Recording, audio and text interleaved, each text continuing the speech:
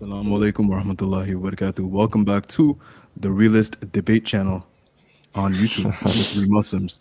We are joined here with Home Base featuring two very special guests, Brother Gabriel Al Romani and Mahdi Tijani. Assalamu alaikum. وعليكم السلام ورحمة الله. Kum salam. There we go. There Kum we go. salam So, wa what barakatuh. time is it respectively where you guys are at? تفضل أخي Gabriel. Faddal. It's 11 p.m. for me, bro.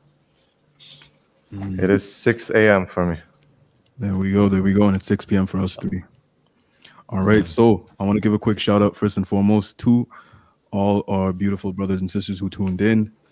Jazakallah khair for making the time, being in the comments, going crazy. However, please try to keep it respectful. Please try not to spam, any bots, guys. We're going to get the moderators to handle that. All right. With that being said, Rami, what's on your mind, bro? Bismillah walhamdulillah wa salatu wassalam ala rasulillah. Amma ba'd.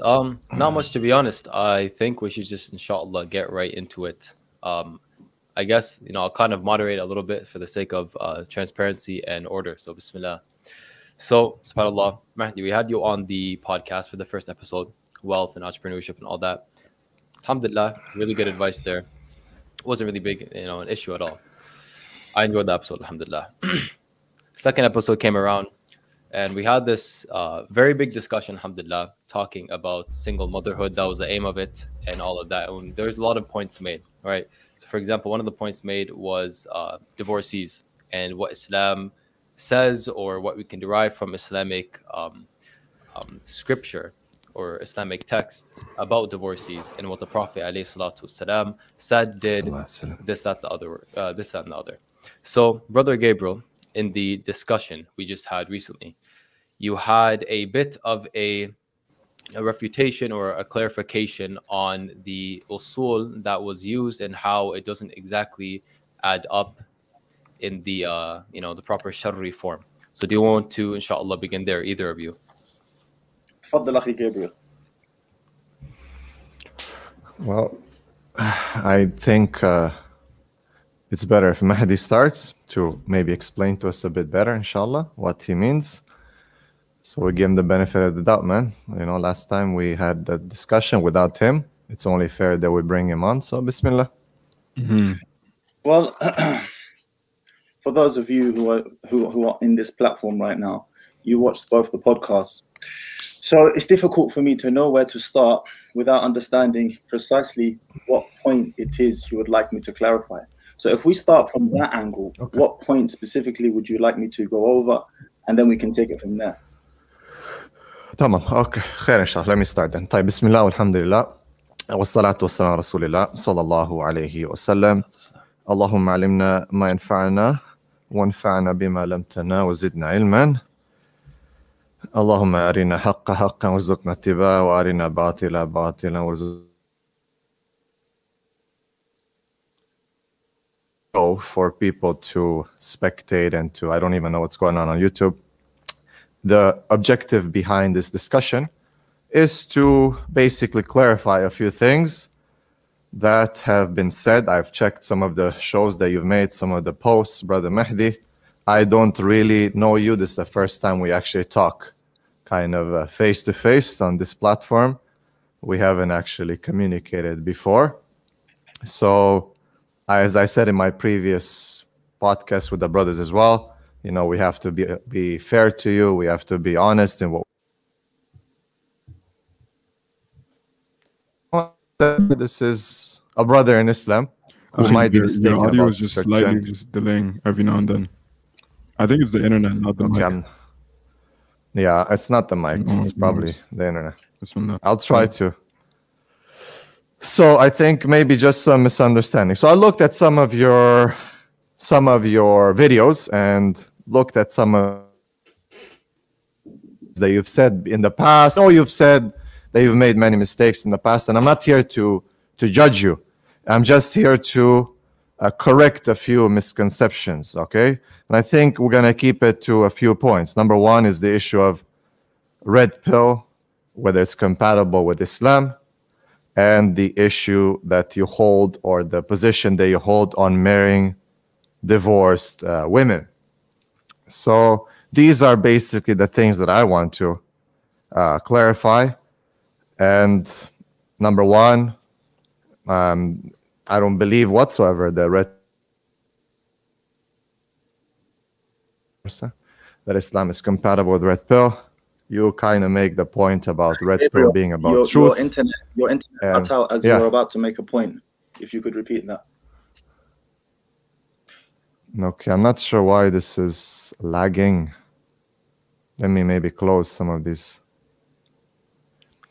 Should be. Fayad, you're on mute, bro. Yeah, no worries. Actually, Gabriel, if you wouldn't mind closing all your tabs that you're not using, because a lot of the time StreamYard uses a lot of bandwidth. I mean, they're closed. There's nothing heavy on my side. It's good now. You can continue, bro. That's open. Let's see here. Should work.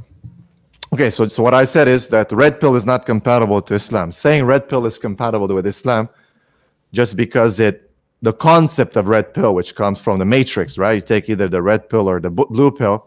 It's kind of like saying that, the monotheism or Tawheed of the Christians is Tawheed. Yeah, they're talking about Tawheed and oneness of God, but when you actually go to their theology and you look at the details, then you'll find that it's totally incompatible with what Islam says. So in concept, in principle, you can say, follow the red pill, wake up. Cool. All right, concept-wise.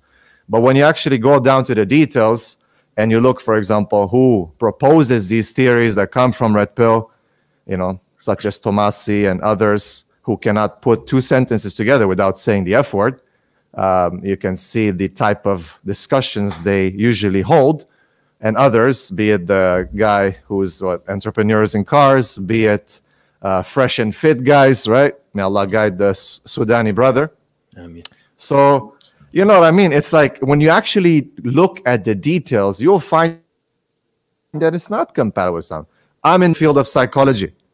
You can say, well, the study of the psyche, of the mind and the soul, the relationship. But I can say, man, Islam is all about that, right? Imam Ghazali has the model of the human soul and the mind in Al-Ihya Ulumuddin. You can say it's compatible. When you go to analyze the theories in psychology, you'll find that they're coming from an atheistic perspective. God is not there. God is a concept for human beings to help them to, understand what's not understandable in the world. So I'm a major in psychology. I've come from that background. Do I believe psychology is compatible with Islam? I mean, when you get to the nitty-gritty of things, then you'll find that, yes, there's some things there that are just observable truths or things that you can test. But is it really compatible with Islam in all principles? You'll find that no. So I would make the argument that, when someone says something is compatible with Islam, you basically have to prove that, you know what I mean? And I would say that if anyone reads their stuff, men and women, whatever it is, they'll find certain things that they can resonate with. But in general, you'll find that it's not compatible. What they talk about, be it who proposes this, like which scholar or alim of Islam, past or present, would uphold such things. If you're talking about just the concept of truth, all right, hey, let's all swallow the truth, whatever you want to call it, red pill and so on. That's what Islam is about. وَقُلْ جَاءَ الْحَقُّ وَزَهَقَ الْبَاطِلِ إِنَّ الْبَاطِلَ كَانَ زَهُوقًا. Indeed, truth has come, and it knocks falsehood out. Indeed, falsehood is bound to be knocked. So that's something that I would say I'll leave it for the first point. And the second point about divorcees, maybe I didn't understand. First point. We'll do one point at a time. Should we address your first point? All right. Go ahead. Before you go, bro, All right. Bismillah, I would advise that we try to keep the whole thing as a goal 1.5 hours in. Take about 5-ish minutes for this main point, if that's enough time for you, Mahdi. And do start with a brief introduction. What is the red pill? Because a lot of people don't have any clue of what we're talking about. Sure. So before I get to that, explaining what the red pill is, I have another question for Brother Gabriel, and that is, outside of the Matrix illustration you gave, because there's a lot of different people who lay claim to that. You know, we're woke. Even those on the far left claim to be red pill because they're woke, mashallah, right? So from a perspective of this discussion of intersexual relationship dynamics, what is your understanding of the red pill? I don't think this point is relevant, bro. I'm trying to tell you, you've said red pill is compatible with Islam. We want you to clarify that. I'm not here to be questioned about what my understanding of the red pill is. You're basically dodging the point. The point is red pill in its form, whatever you want to call it, is it compatible with Islam? Red pill is known. We know who the proponents are. Whoever claims right to it or names to it, you know where the red pill, blue pill comes from. All right? It's about being awakened. Okay? So we want you to explain to us whether red pill is compatible with Islam. What are the evidences for that? Simple as that. It's not my understanding of the red pill. We could go in a discussion for 2 hours. You need to explain to us. This is an important point to establish, because until we establish a foundation, we can't build a house. So for me to know how to best address this with you specifically, I will repeat my question. It's not a point. My question is, what is your understanding of the red pill from a perspective of intersexual relationship dynamics? My brother, we've been discussing, or what I've had an issue with, and a lot of the community is, how your understanding of the red pill led you to believe that you shouldn't be, in general, marrying divorced women, right? Based on what I've looked at from your lectures and what you've put out there. So my point is, I'm not here to be questioned about what's my understanding of the red pill with regards to intersexual relationships. It's not about, I mean, you can say, okay, until we have a foundation, we don't have discussion. That's what I'm trying to get to you, for you to explain to us, okay? As we said, we had a discussion. There's been some accusations made of you, and we just want to understand how can you explain to us statements that you've made, such as that these things are compatible, we are all wrong in understanding a red pill. You've made a video reaction to my video as to why so many Muslim men follow red pill. Okay, I was speaking in general about what red pill is. For example, Rollo Tomassi and his Rational Man book, right? I was reading through it. Someone sent it as a gift. Okay, this guy is someone who pushes the understanding of red pill. What I told you is that in concept, about if it's about truth or waking up, hey, we can say yes, cool, no problem. But when it is about a movement, and specifically, let's be specific then, how it looks at divorced women, okay, pair bonding, what you've been saying about and advising people not to marry divorced women, how that is linked to your understanding of what's sunnah and what's not, based on the afwal and aqwal of the Prophet ﷺ. If you want me to get specific then. This is what we need to discuss, not what's my understanding of what, of red pill and how it relates to. Okay, I think. I mean, then there's no point to discuss. I mean, there's no discussion. Yeah. Okay, so listen, Mahdi can correct me if by all means if I'm wrong, bro. Inshallah. But my point is everything is halal until it's proven haram. So Mahdi is coming from a point of view where it's like you have your contention, your point, your viewpoint that red pill is not compatible with Islam, and Mahdi has a point that it is.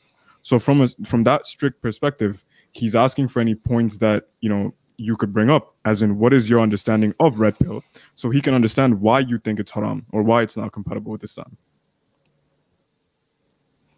Okay. All right, fine. Let's get a bit more specific. It seems that now I have to explain myself as opposed to Brother Mahdi is having to explain himself. Okay, number one, red pill cannot be compatible with Islam because it's coming from a position of kufr. All right? It is mostly coming from a position of, if you look at the writings, of non-Muslims who usually based it on their experience, especially like Tomassi, he's a behaviorist. He calls himself at the beginning of the book a behaviorist. And others is what they have experienced from their skewed experience of life. Yes, they do cite, some statistics and so on, but in general, it has nothing to do with Islam. Islam is very clear. It has foundations. it has legal maxims, it has specific things that are based on wahi, what is revelation from Allah the Almighty, which cannot be at fault. While the red pill, it has what's called kalam, or philosophy of human beings. Ahlul Kalam and Ahlul Wahi have been debating and discussing these issues for a long time, okay? Philosophers have been detrimental to Islam for a long time. Have they brought some benefit? No doubt about it. That's all we're saying. Is there some truth and certain things that are decent or could be understood within red pill? I've said that many times, all right? Is it compatible with Islam? Is it something for young men to go into and you can see the outcomes of that? Of course not, because in the words of Brother Mahdi, the foundation is quicksand. You cannot build foundation on kufr. It's like Islamicizing education. I'm a school principal. I always deal with curriculum. People say you can take the Cambridge pathway, you can say you can take the Common Core standards and Islamicize them. I always make the argument, you're Islamicizing something that is not Islamic. You're building your foundation or your house, in the words of Mahdi, on quicksand. Quran and Sunnah is not a philosophy. Quran and Sunnah is divinely revealed from Allah subhanahu wa ta'ala. We base our mu'amalat, what Brother Fayad, to correct you, said, everything is halal until it's proven otherwise. Well, yeah, in the mu'amalat, in the dealings of human beings, okay?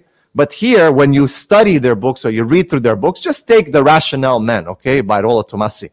If anyone reads that book, can you say that this is compatible with Islam?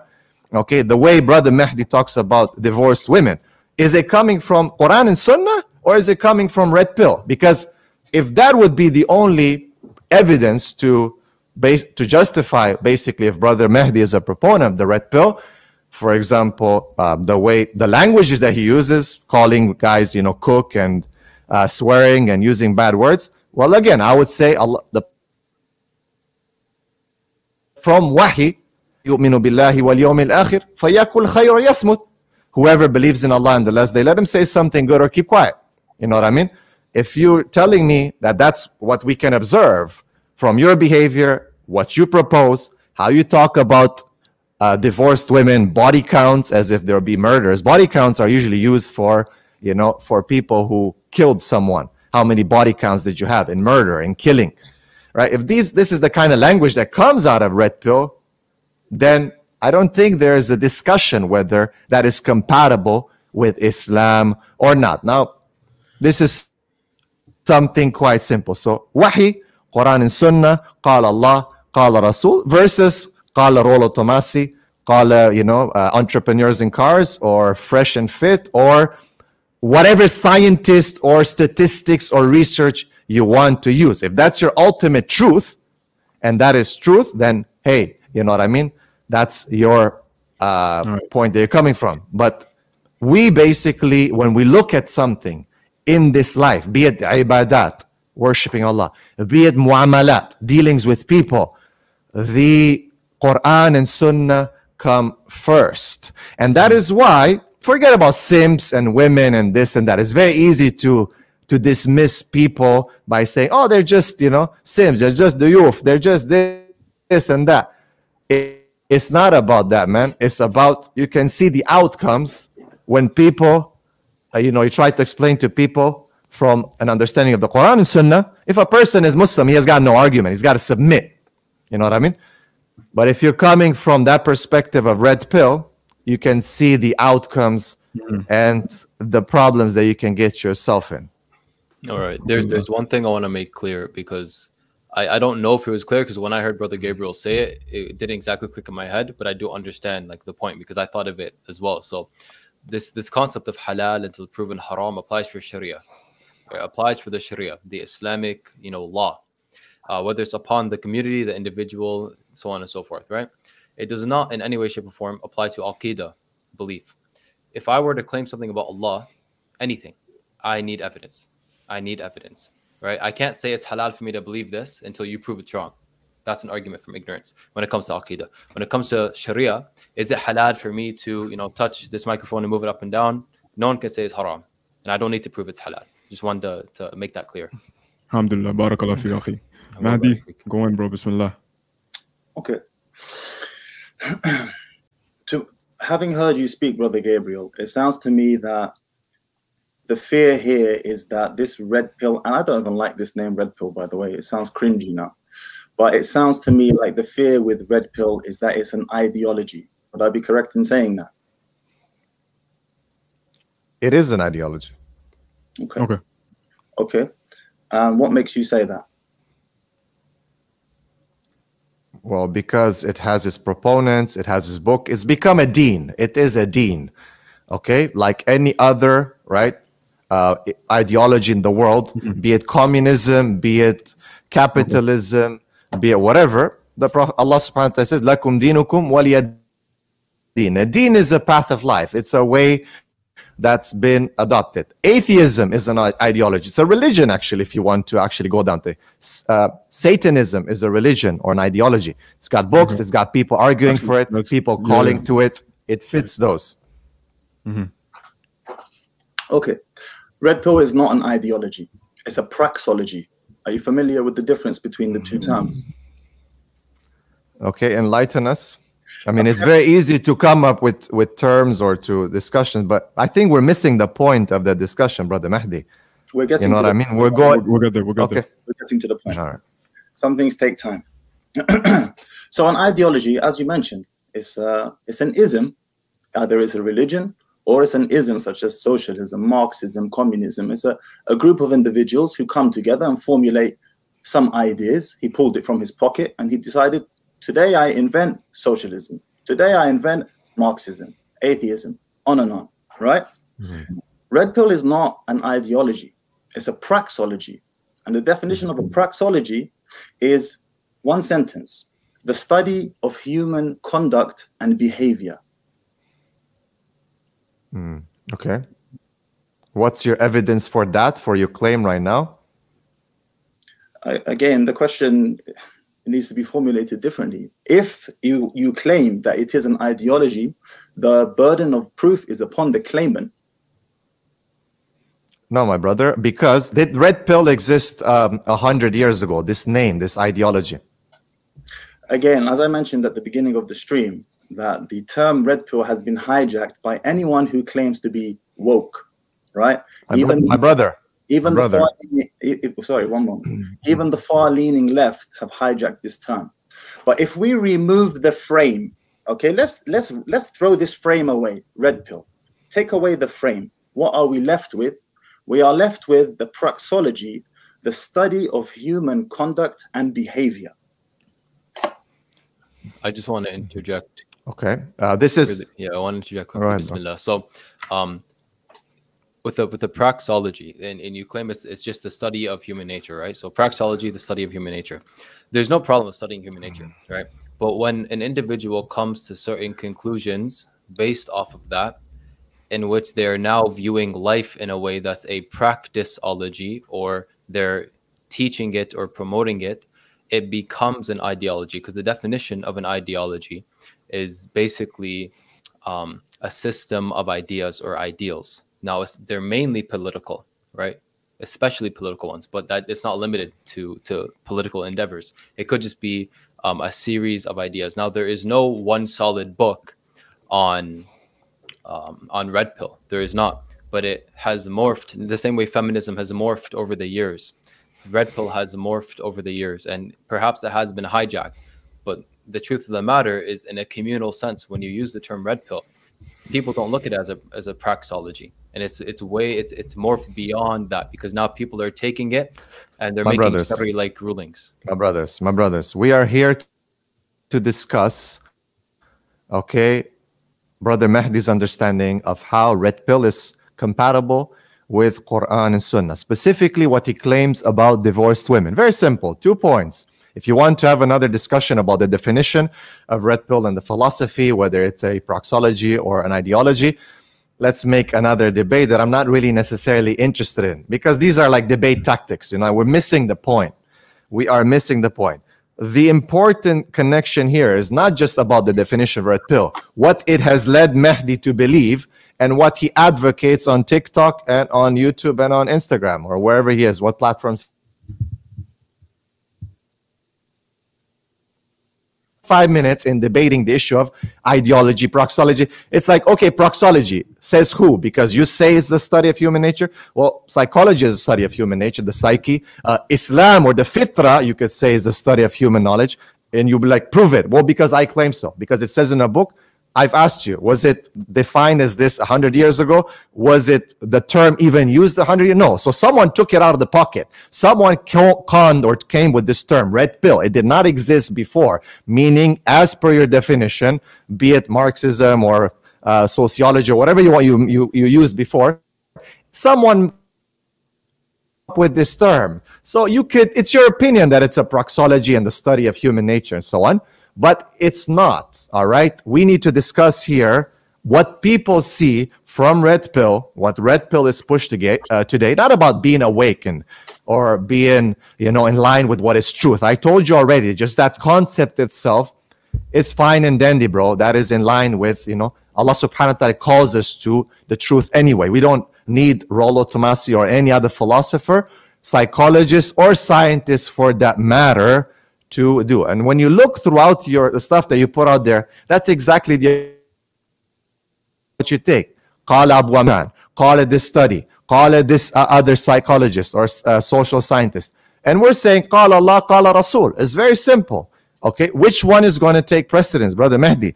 So I think let's get to the point that is linked to your understanding of red pill, which is about divorced women and you encouraging men not to even get married to divorced women. It's not a sunnah. Not just that, you're talking about body counts. You are disrespecting women who are divorced, putting them all pretty much in the same plate, talking and making a lot of claims about, divorced women, which again are not in line with the Quran and Sunnah. Actually, it is a lot, behavior that you are missing here, my brother. Time. Okay.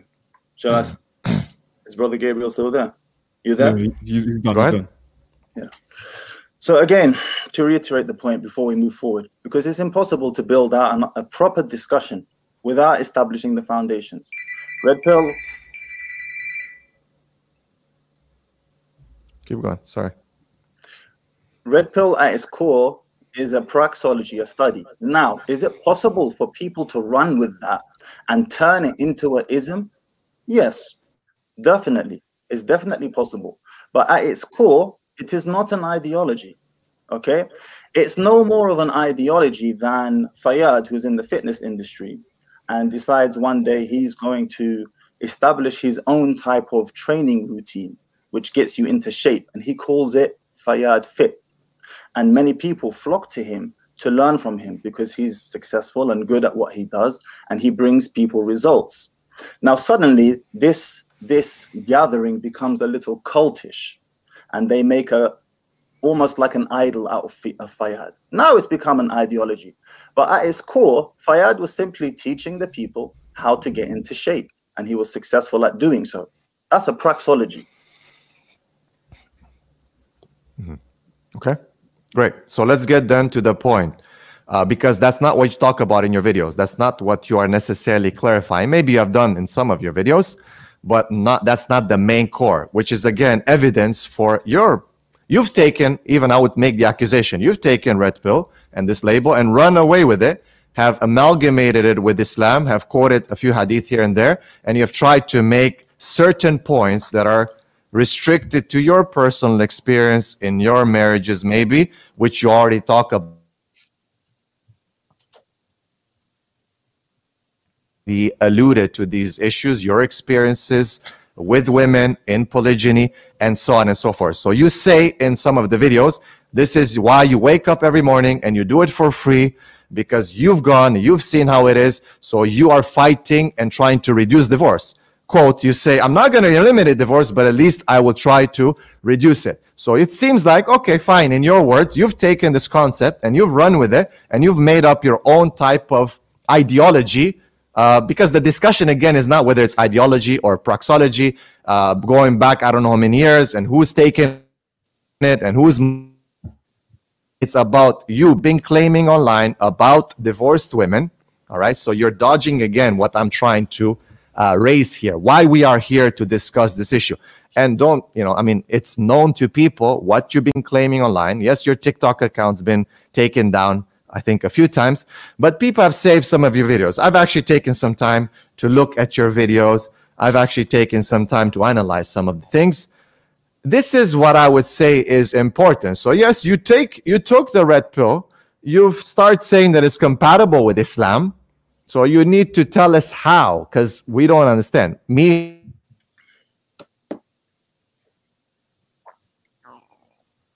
Especially the way you present it, okay, with using swear words, using bad words, alluding to different studies and so on, and basically specifically to this point of how men, Muslim men, should not marry divorced women.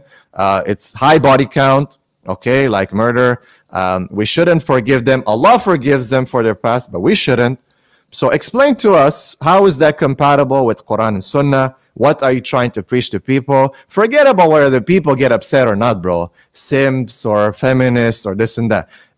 To agree with one thing that I believe is very important is Brother Fayyad, what he said. Feminism is bleeding into the ummah. I totally agree, 100%. 110%, I agree. And I understand, Brother Mahdi, may Allah protect you and guide you, that you are trying to do some work. You've had some experiences in your life, not because I'm saying this, it's because you've said that in your videos and your TikToks.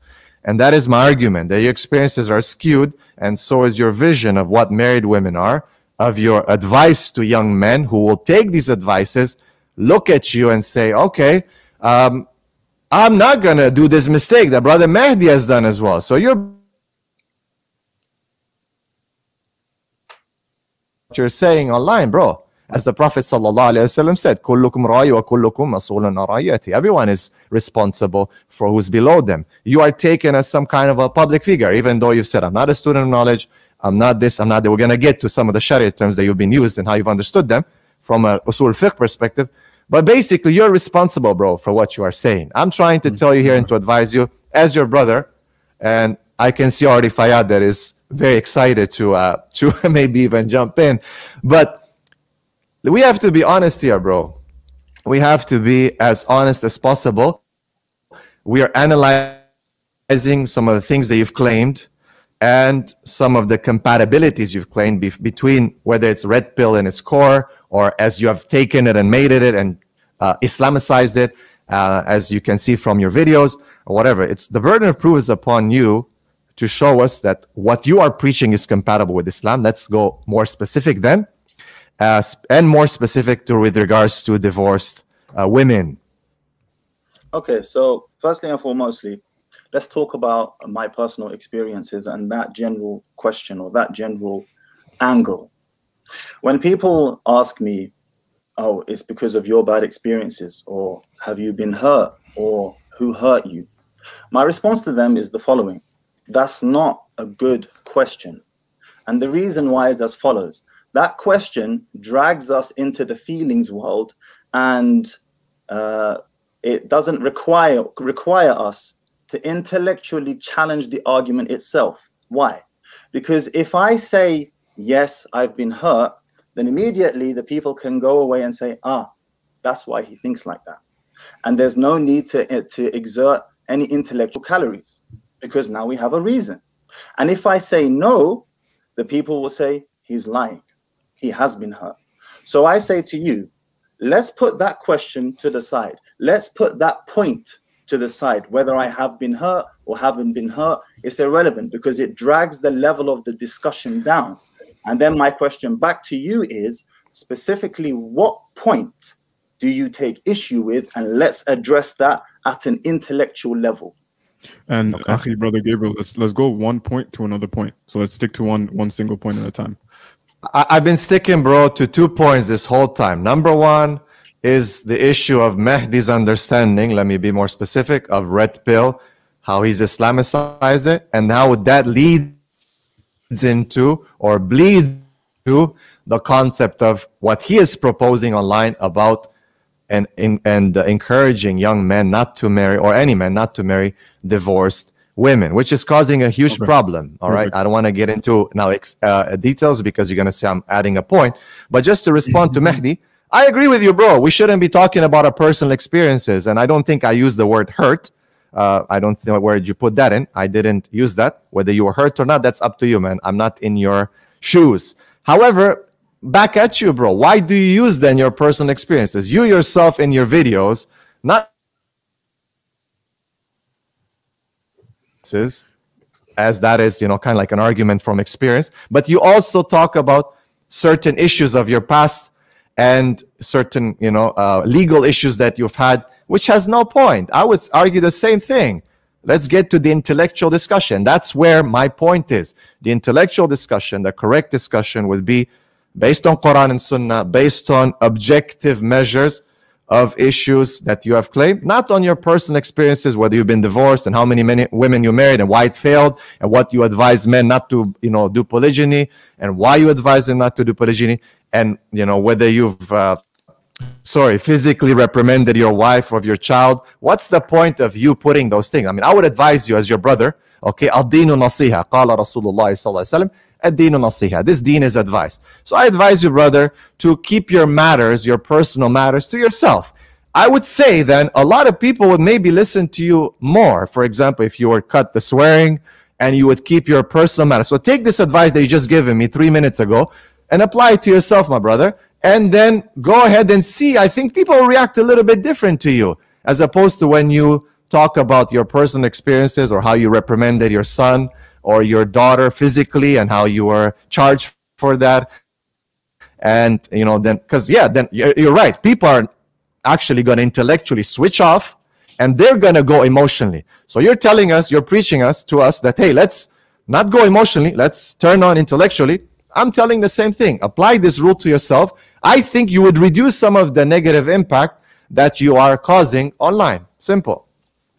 So the only time I draw upon personal experiences is if I have first come forward with either a study or some type of statistic that I quote first. And if I happen to have had personal experience with regards to that statistic, then I will quote it. Otherwise, I don't. So, I mean, that doesn't refute the point that I just made, bro. It just emphasizes it. But carry on, man. I stick to the advice that I given you, my brother, from the bottom of my heart, okay?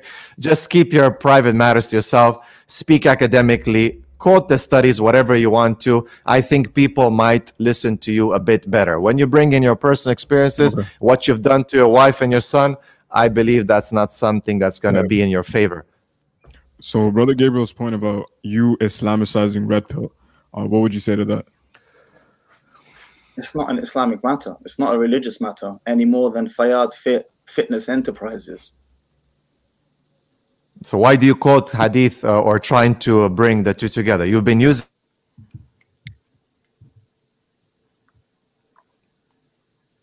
and mixing it with what you are trying to prove.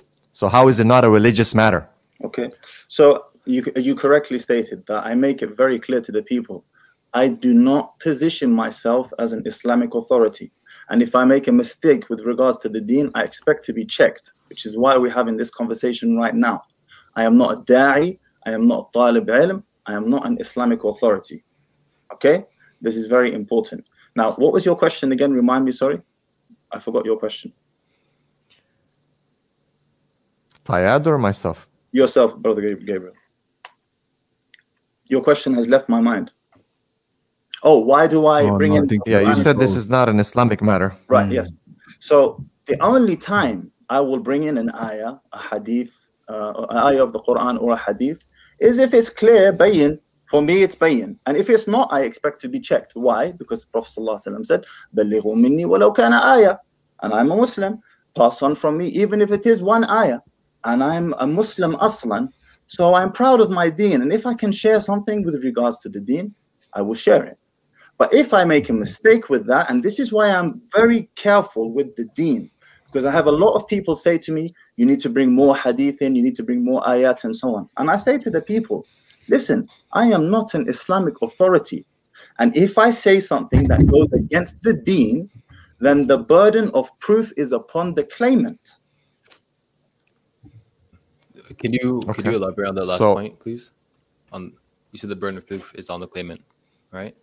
So so if someone comes forth and they say like, what you just said is un-Islamic, you're saying that the person that's claiming it's un-Islamic needs to provide evidence, right? You get closer to the mic, bro. Yeah, bro, Okay. you're a little Yeah. too far. Yeah, thank you. I just wanted to clear that up.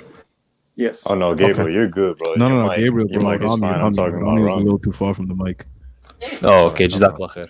Why, Yeah. bro? Why? Yeah, All bro. right. Okay. That's a good point, brother Mahdi. I appreciate that you said that, and I've seen that through your videos that you have claimed that you are not a talibul ilm, as you said, or a faqih, and I respect that. Okay, that's great, mashallah. That's a good start. However, it's very easy to claim something and say قال Allah, قال Rasul. That is like, that's it, right? You say, you basically made an injunction within the deen. So you've said that in one of your videos with Brother Hamza, you're reacting in Sister Milad. You're using the word qatain or qat. Like there's no discussion about it. And it's easy to then retract and say, well, I'm not an Islamic scholar, because that kind of protects you. So if I make a mistake, hey guys, I'm not an Islamic scholar. But if I want to prove my point, قال Allah, قال Rasul. This is sunnah. This is a sunnah. This is not the sunnah. Prove to me that there's any ayah or hadith that says or recommends. Okay, you've used the issues of mustahab or makruh in definition. So you're talking like an Islamic scholar, but then when you are cross-referenced or checked, then you say, well, I'm not an Islamic scholar. You know, I can't be pushed in this. I expect to be challenged or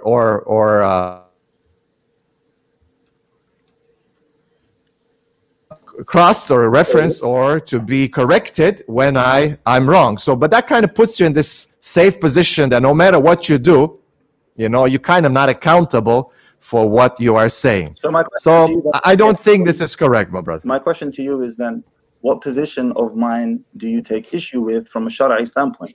Very good. Very good. Excellent. Oh no. Your discussion or what you are saying, are we being heard? No, yeah. Can you start Yeah, again? you're good. You're good. Let's start over. All right.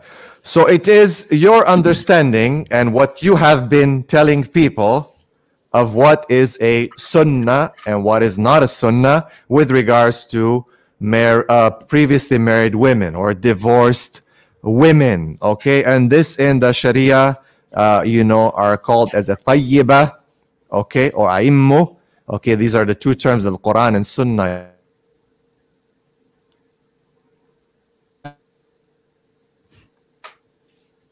Okay, that this is Muslim community should stop saying this is a sunnah, that this is not a sunnah, even though in the video that you react to Brother Hamza, minute 28, you say it is a sunnah, but it's not the sunnah. It is a sunnah, but it's not the sunnah. Then you go to elaborate on that, and then you're basically talking about, what is the af'al and the aqwal of the Prophet sallallahu alaihi wasallam, meaning what are the sayings or the doings of the Prophet sallallahu alaihi wasallam, how one takes precedence over the other, his qawl or his speech takes precedence over his action. And this is an issue because it's not black and white like that. So you've taken that, which is a Sharia perspective, even though you're not a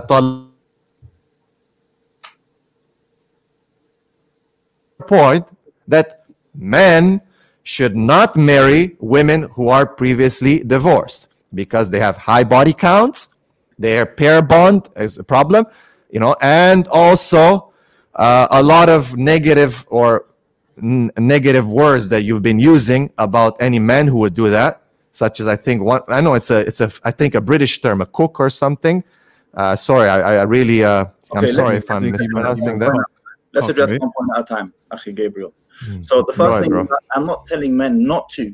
I am asking, if you come to me and ask me for advice, Mahdi, there's a sister, she's come to me, she's got 5 ex-husbands, and God knows what happened in her jahiliyyah. What do you think about this? I will say to him, run for the hills. I thoroughly recommend you do not marry her, because a woman's pair bonding ability with a man is compromised as she goes from one sexual partner to the next. The studies on this are clear. Now, your response has been in the past, but where's your proof from the Quran and Sunnah? My response to you is this. If my background, my bachelor's degree is in sports and exercise science, okay? I graduated in 2013. In sports and exercise science, you study a variety of different subjects: biomechanics, nutrition, psychology, the sports psychology, anatomy and physiology, so on. It's well established in sports that if you perform a warm-up of 10 to 15 minutes before the actual competitive activity, that you are much less likely to get injured than if you don't perform the warm-up. Now, if I come onto YouTube and I tell the people I have learned such and such, and the studies on this are clear, that if you perform a 15-minute warm-up before your workout, you're less likely to get injured. Is there a burden of proof upon me to find an ayah or a hadith from the Quran and Sunnah to prove this? There would be if you're claiming this within an Islamic context. I like your example, but it's not applicable. We're talking here about divorced women, all right? From an Islamic perspective or psychological perspective. What is the study that shows that women who have been divorced, and you have to make a distinction, bro. When you look at studies, divorced how many times? Once? That's a divorced woman. That's a tayyiba in Islam. It is a woman who is, or ayyam, ayyimu, sorry. So these are the two terms that are used in the Sharia. If she's divorced once,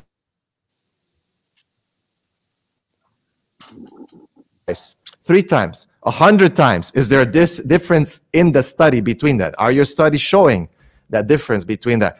Are the studies that you're quoting applying to Muslim women in Indonesia or in Malaysia or in India or Pakistan? Or are these studies applied to American women, non-Muslim? What are you basically proving here? Please try to be a bit more specific when you are quoting these studies, so then the burden of proof can be on the person who claims. Because if you're just saying the studies are clear, which studies? Can you please tell us? And the details of the studies. So in psychology, you look at different variables. Okay, so you have to control variables. Why? So that the claim that you make in the end, your conclusion, can be scientific. All right? So I'm sure you've taken a study. Yes, I understand that. You're a smart guy. I can see that. I can see that you read a lot. Problem is, are these studies applying to the Muslim community? Here we're talking about, you're advising young Muslim men. You're advising Muslim men. You're talking about nikah. You're using terms of sunnah. You're using terms of Islam. So my question to you, the burden of proof is on you, brother. Are these studies to American women, applied to American women, Western women? Okay. So I can bring Red pill. Come on. Are we there? Yeah. I could bring you these studies. I don't have them to hand on me right now. I could bring them, and it still wouldn't add any benefit to this discussion. But I have a question. And that question is this, Brother Gabriel. I present to you 2 sisters. One of them's never been married before. One of them's been married 100 times. Which one do you prefer to marry?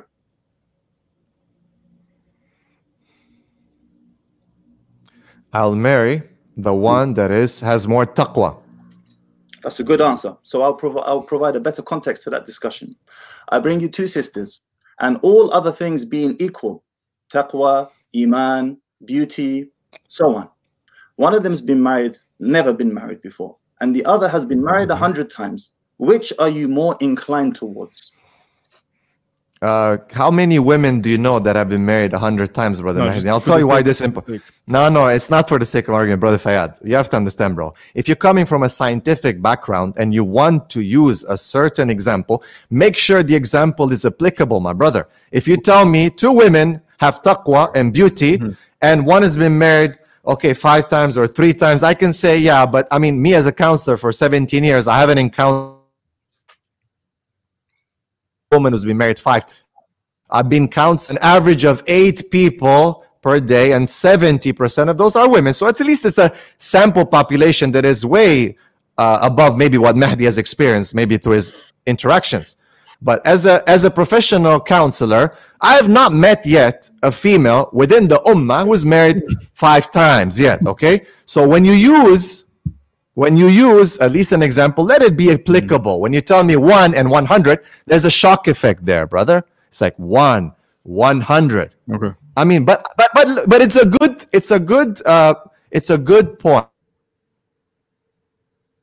I want to just, if you don't allow me, just this number 100, okay?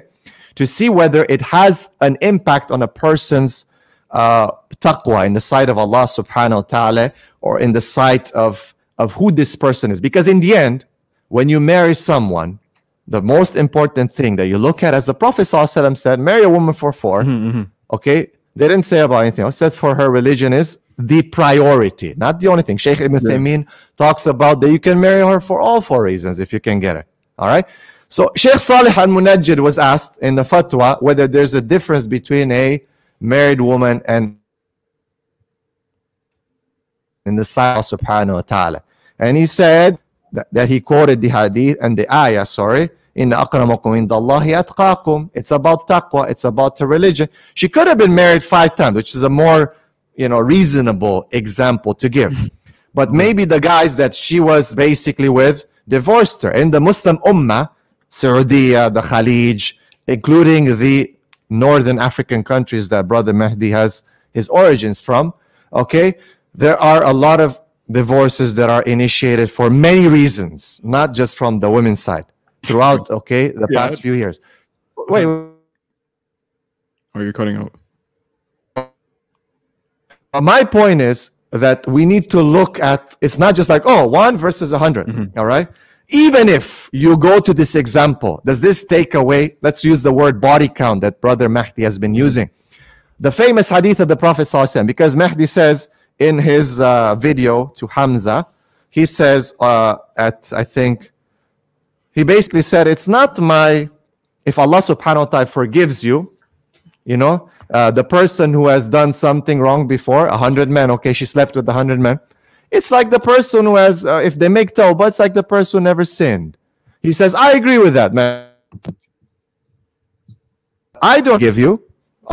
Allah forgives you. I don't have to. SubhanAllah, how can we say that when the first hadith that you learn in Talabul Ilm, the first ijazah you get is Ar-Rahimuna yarhamuhum Ar-Rahman. Arhamu man fil ard yarhamukum man fis sama. The people who have mercy, the most merciful will have mercy on them. Have mercy on those who are on earth, the one who's in heaven will have mercy on you. So if Brother Mahdi doesn't want to forgive a woman who's had 5 body counts, let me use his language, or has been married 5 times, which is, again, in my experience, personally, I have not met yet one. I don't know how many you've met, Fayyad, and I don't know how Brother... Okay. With about 8 people... Wait, let me finish my point. With about 8 people per day, I have not come. Yeah. So, if this is the first hadith that you learn that you get an ijazah in when you study, and inshallah I recommend Brother Mahdi to do a bit of Islamic studies, inshallah, just as Fayyad and Brother Rami is doing. But if this is the first ijazah, and the scholars say why? Because you have to understand mercy and how you deal with people, okay, and that everyone has a chance to repent and come back to Allah subhanahu wa ta'ala. Speaking about 100, the famous hadith that we all know, the man who killed 90, and then he killed 100. Did Allah subhanahu wa ta'ala not enter him into Jannah? Okay, so to be honest, whether you tell me like 1 in 100, other than the shock effect, you're still not making a point, bro. You need to take each case separately. The Sharia looks at each case separately, each woman separately, each problem separately. As a counselor, each woman has a specific reason for marriage, for divorce, for problems. A fatwa has its specifics. There is no mufti or no psychologist even that just says, hey, this is 100, this is 1. Which one would you choose? No, they look at each case separately. And that he's been putting everyone on the same plate, and I think if you were to clarify things a bit more, if you were to say, look, guys, when you do the vetting, and if you find that she has a huge history and it keeps repeating over and over again, then yes, a person would move with caution.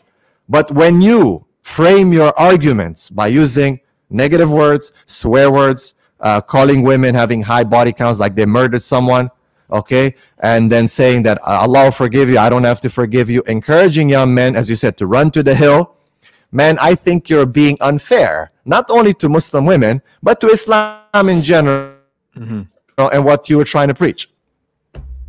Shall I go? Okay, I just wanted to say one thing, that if we could keep your answers, within 2-3 minutes, we can get somewhere, because if one person speaks like 10 minutes at a time, the other person goes like 20 seconds. Is going to take Yes. forever. Yes, Fayyad, but remember, the burden of proof is on me, right? It seems that it's been twisted on me. So I'll make the burden of proof, bro. I'll go all the way out, brother. And just to add to that, if he said, does this his personal experience add to the discussion? Yeah, it doesn't. So then why even bring it up in his videos? If it doesn't add to this intellectual discussion, it does not add to his videos. It does not add to his... I'm advised, brother, from the bottom of my heart, man. Okay. So, Yes. Mahdi, go, bro. So just to answer that, I answered that question already, but I'll answer it again. I only bring my personal experiences into play if I have first quoted a study or some type of research first. Aside from that, anecdotal experience is oftentimes worthless, right? Okay. Now, the reason why I use an extreme example with you is many years ago, I used to sit in the class of Sheikh Abu Sahib al-Bassam, who was a student of Sheikh al-Bani, rahimahullah, and he used to teach al-fiqh al-sunnah. And he mentioned in fiqh that if you want to explain a concept that might be difficult, the fuqaha often use extreme examples to make the principle easy to understand. That is why I gave you an extreme example. But for the purpose of entertaining your concern with that, I will reframe my question differently. I present to you two sisters with all other variables being equal in terms of their taqwa, in terms of their beauty to you, and so on and so forth. One of them has never been married before, and the other one has been married 5 times. You will be her 6th husband. Which one are you more inclined towards? I would sit with both of them. I would vet both of them, and I would pick the one that connects best to me in terms of Islam, taqwa, in terms of understanding of life. It depends on the situation. Okay. If you have sat in the Usul al-Fiqh class with Sheikh Albani's student, you would understand that principles of fiqh don't go just based on like, here's 5, here's 1. It goes based on situations, as I've been telling you.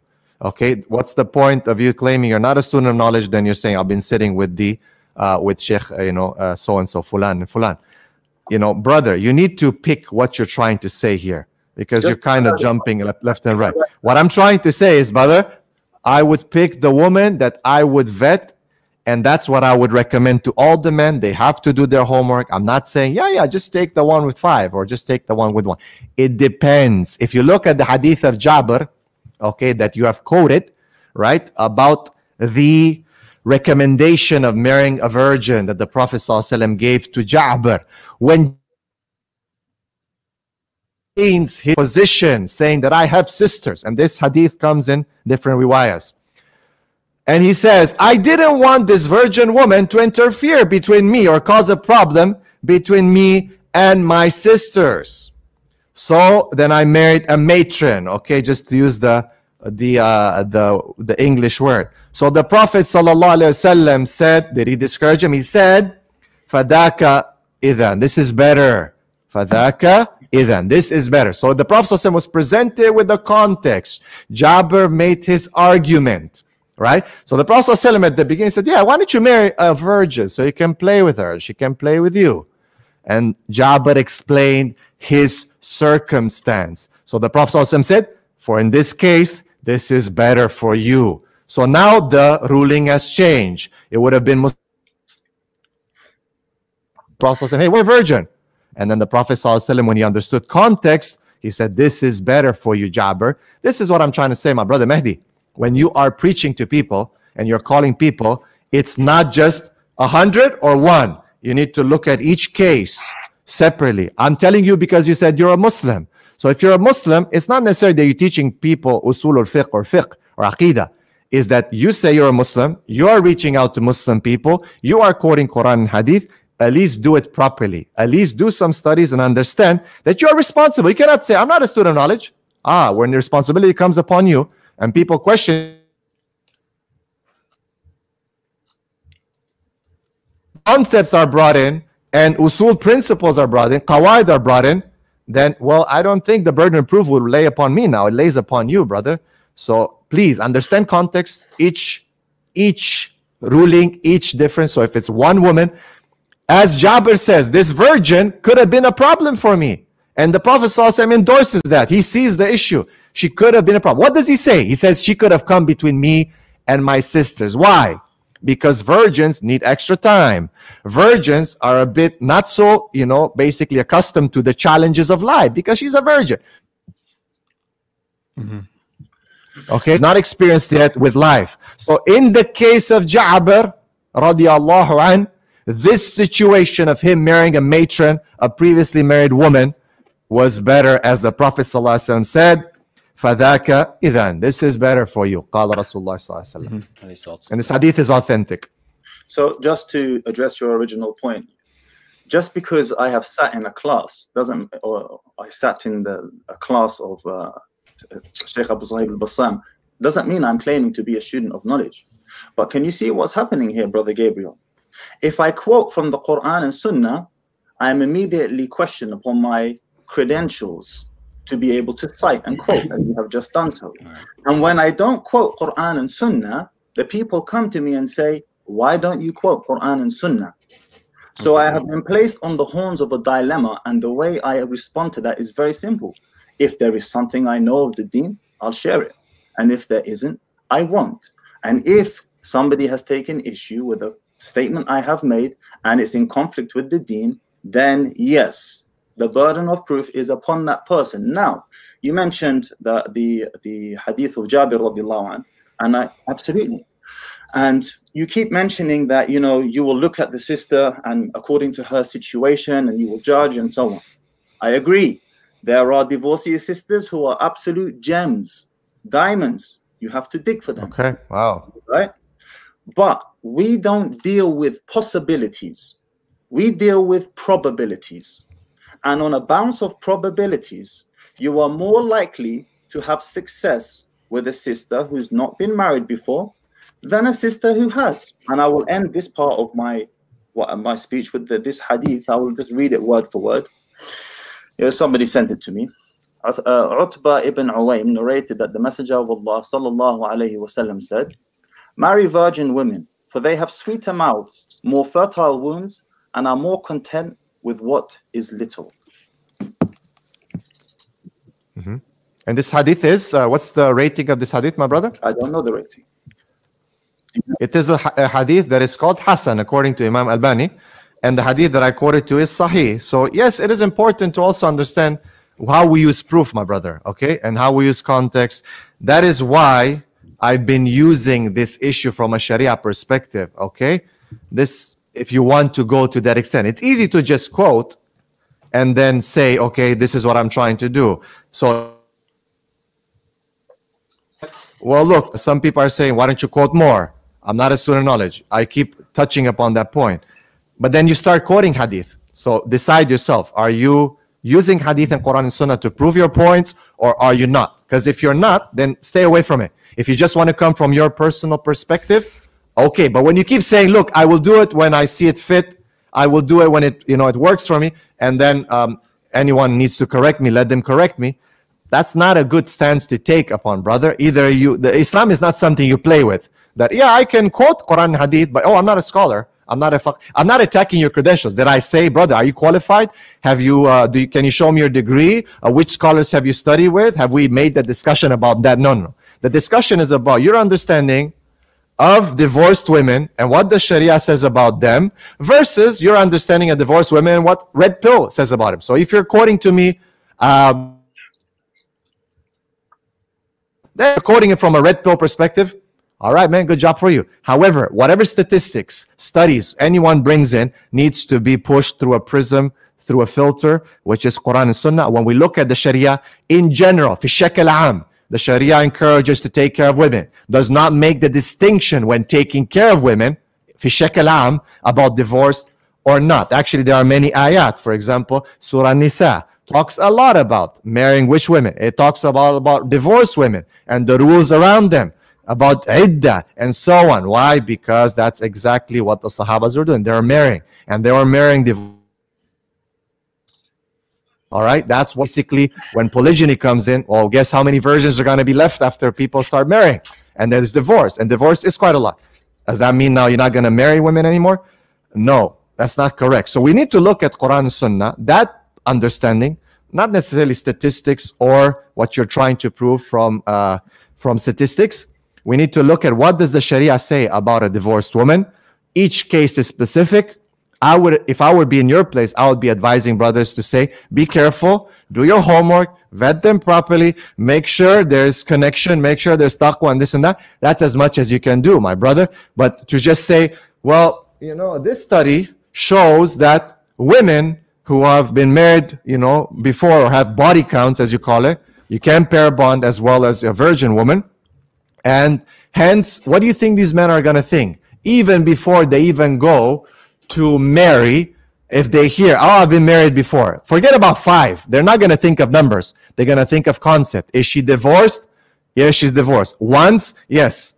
So there's already a preconceived idea that divorce means bad. Okay, Brother Mahdi keeps talking about it. It's in the subconscious. Divorce is bad, or anyone else is talking about it. Right? So what you're doing, you're not solving a problem, brother. As you said, I wake up every morning, I do it for free. Jazakallah khair, my brother. Just solve a problem. You're not solving a problem. You're causing more problems. Men are not going to marry. Men are going to be Men are going to care to take care of these women who left alone and single now, all these divorced women. What do you think, my brother, is going to happen in the society? What do you think these divorced women, be them Muslim or not Muslims, are doing? Do you know what they're doing? Have you actually understood what they are doing? Are you solving a problem? No, you are not, brother. That's a good point. That's a good point. But before I get to that, look, we've had a discussion now for over an hour. Do you agree or disagree with my position on divorcees? I disagree with your position. Divorce is 100%. Excellent. From the Quran and Sunnah perspective, it does not connect whatsoever. Excellent. Now, your answer is proof, evidence, testament to the fact that no matter what I say, there will always be brothers willing to run the risk of burning their hand so that the rest of us don't have to. Okay. And there can always be brothers who are going to succeed marrying divorced women. Right? Can you claim that that's not going to happen? So what are you trying to make? Which point? My point is very simple. My point is this. Have we lost him? If you marry... Have we lost him? No, he's there. No, go ahead. My point is simple, brother Gabriel. On a bounce of probabilities, not possibilities, as you keep alluding to. You see, one of the funny things about human nature is that the less likely something is to happen, the more we gravitate towards it actually happening. Hence why so many people play the lottery. Everyone knows that it's next to impossible to win the lottery, and yet millions of people play the lottery. So this is one of the peculiarities of human nature, that the less likely something is to happen, the more we bank on it happening. Now, with a sister who has had multiple sexual partners, multiple failed divorces, the issue is not really with the divorce per se, because a woman could get married, not consummate the marriage and get a divorce. That's a different discussion, right? The issue is with the imprint, the sexual intimacy. And on a bounce of probabilities, although there will be exceptions to the rule, you are more likely to have pair bonding issues with a woman who has a sexual past than with a woman who doesn't. All right, can I jump in here real quick? Bismillah. I didn't want to cut in the middle of the conversation, but there are a few things I want to say. So Bismillah. First and foremost, it is very, very beautiful and very important that we use thought experiments and that we even allude to extreme possibilities to bring home a certain point. But we need to be careful that we don't fall into a fallacious line. Come a bit closer to the mic. All right. Bismillah. I turned off the sensitivity. It's clear to me. Okay. Yeah, it's clear. All right. Jazakallah khair. So it's important that we don't fall into fallacious ways of thinking when we have these thought experiments. For example, the thought experiment or the example you just gave, we go off of probabilities. Okay, 100%. Human beings are wired to do that. If you go off these statistics, majority of marriages end in divorce. Majority. So by a probabilistic standpoint, just don't get married. But that's so opposed to Islam. You're allowed to, but that's not recommended. And then there's no Muslims and then so on and so forth. This is why Red Pill in the present day, as it stands, is problematic because it pushes a lot of it pushes for men just not to get married, remain as a bachelor, and play with different women. That's problematic. And now with the example you gave, that's not just problematic. That's haram. Exactly, 100%, 100%. Jazakallah khair. Jazakallah khair. Jazakallah khair. And this is the issue when we delve into all these issues, and the root of what we're saying is not coming from Islam. And I'll explain. So first, let me talk about this other proposition you gave before this thought experiment. You had two women who are equal in all ways, except one has been divorced 100 times, and one is a virgin, or she's only been divorced 5 times. Now, this is going to get a bit philosophical, right? But think about it like this. If they're equal in all ways, it doesn't matter who you marry. And if you're inclined to one over the other, then they're not equal. They're not equal in all ways. The fact that you're more attracted to one because she was married less proves that they're not equal in your eyes in terms of beauty and in terms of attractiveness. So to kind of derive a objective truth from such thought experiment is something we should avoid because it leads you down, basically the falsehood. You're absolutely wrong here, Akhi Rami, and I'll explain to you why. Because I could have proposed those two sisters to you without you having seen them. And I simply say to you, okay, Rami, I have a database of women, 1,000 women on my database. I run a marriage business, marriage website. These are the list of sisters. And then we whittle it down to 2. You've never met them. You don't know what they look like. And I show you their credentials, their history, and so on. Yeah. And then I say to you, Rami, which one do you prefer to explore a discussion with? And then you make your decision and your choice. Yeah. Let me be more clear. It's when I said attractive, I don't mean in terms of the gaze. If let's say you've never seen them, right? But the one who's married less is more attractive, you're using yourself as a measuring stick to determine that. So if you find someone married less is more attractive, then they're not equal. That's my point. I didn't use myself as the measuring stick. I asked Brother Gabriel what was his preference. Okay. Yeah, and if women who have been married before is a more attractive proposition to a man, which yalla habibi, come on, don't cap, then the whole line Jannah would, a'udhu billah, I don't want to say it, they're pure, untouched. Why is that such a thing for a man? Why are men so inclined towards the untouched? So this is clear, this is aadi. Let's not try and play with words. You are right in saying that, my brother, that the Hur al-Ain are basically pure and untouched. Okay, you're talking about Jannah. Okay, where also alcohol, which doesn't give you sukara, or you're not basically drunk, will be permissible. Yeah, many things will be permissible in Jannah. You were talking here about, let's not take the discussion to Jannah. We're talking here about dunya, and the Sharia is for the dunya. Things in the Sharia will not be applicable. Desire here, it's about practicality and about what problems you're causing by the position that you are holding. Many men will be scared to marry a woman where the talk about her past or divorce comes in, which leads to a lot of divorced women who might be good women remain single. You are saying that there is a probability here that you are alluding to. Is this probability, I want to reiterate, which I've already done a few minutes ago, and I want to ask you, you said the studies there. Is this probability, just from what you read, statistics, does it apply to Muslim women? Does it apply to, because as you know, when you do a study, be it psychology or whatever, culture gets taken place. It is one of the variables that needs to be controlled. Okay, does this apply to Muslim women who are divorced, or are you talking about Western women? That is important for you to ask, because you've been saying, using the example of lottery and how people gravitate towards things that will not be achieved. You've also compared women to stickers. You know what I mean? I would be careful again. Are we still alive because we've lost them? We're still alive, my brother. Yeah, go ahead. We're still alive. We're still alive, right? So basically, if you can. We're live on the stream. Yeah, it says live. Okay, all right, yes. Tfaddal now. Sure. Yeah, so basically, do you remember anything from those probabilities, those stats, whether it applies to Muslim women or not? Okay, I'll come to that. So let me address your first one, because you make a few points, so I write them down. So you mentioned that it's not relevant to the dunya because that's dealing with the akhirah, with Jannah. But I would disagree with you. It is relevant to the dunya because that is what motivates us in the dunya whilst we are here for the akhirah. We have that innate desire to want that even whilst we are here in the dunya. So it's completely relevant. although that happens in the akhirah. That's the first point. The second point is this. You mentioned, does it apply to Muslim women?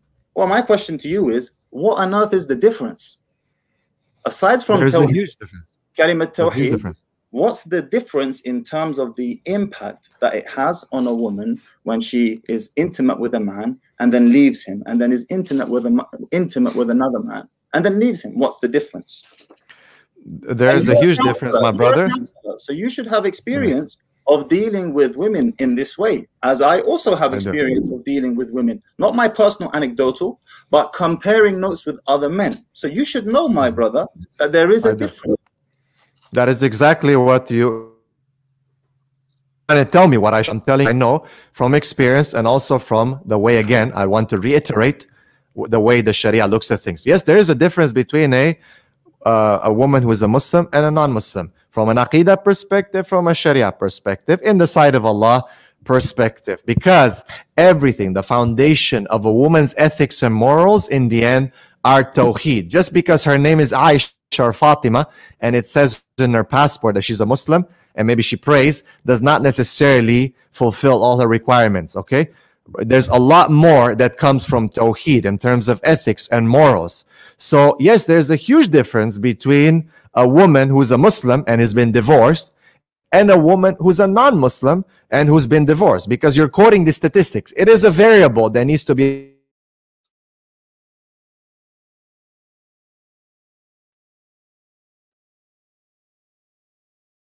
stats.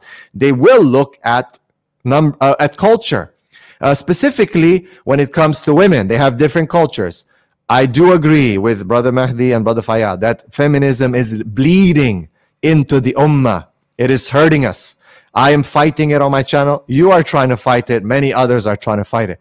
Let's make sure we fight it correctly, because you will be pushing people away from Quran Sunnah. As Ali radiallahu anh said, are you going to say things that make people deny Allah and His Messenger? If we look at the way of preaching, I'm a preacher, I'm not a preacher, for yourself, or a talib al-ilm or not, it doesn't matter. You're responsible. You get on a platform, you got followers, you say Qala Allah, Qala Rasul, and then you say Qala Rolo Tomasi, or Qala, I don't know whichever person you want to quote.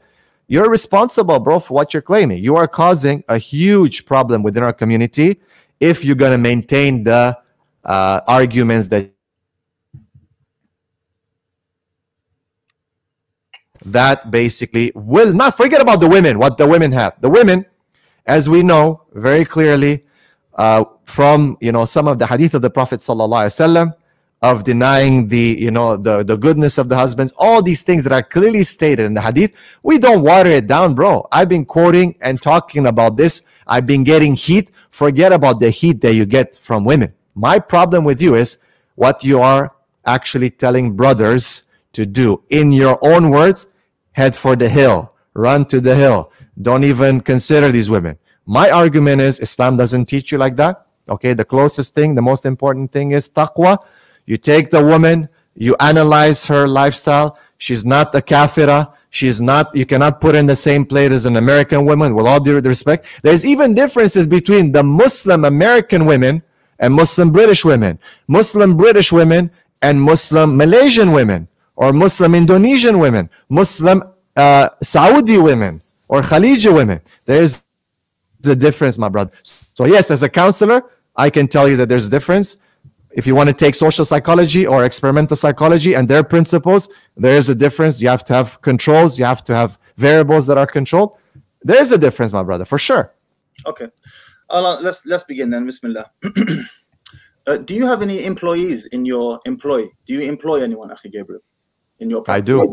Right. Yes. And when you employ them, do you look at their CV, or what's your vetting process to ensure that you employ someone who's suitable?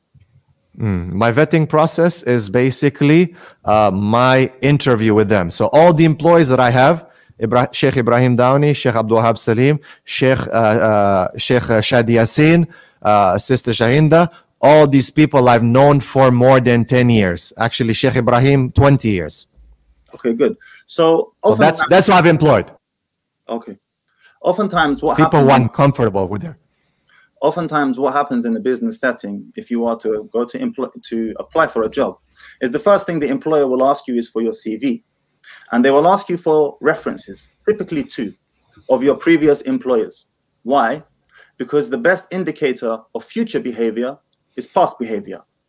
So if you have a sister who's been through multiple failed either divorces or sexual experiences, whichever of the 2, and she has a track record for that, the best indicator of her future behavior is what already has come before her. Okay, you're done? Can I answer? تفضل. Okay, Jazakallah khair, brother. All right, you're again applying a total different principle to marriage. And also you're applying a non-Islamic principle to our discussion. If you look at the past of a person, be it them sleeping with different people in a marriage, not in zina, or even if it's in zina, okay? In the end, the person who makes tawbah, the person who has come back to Islam, who wants to do it correctly, is not something that you can blame them from. The Prophet ﷺ married divorcees. He has married women who were,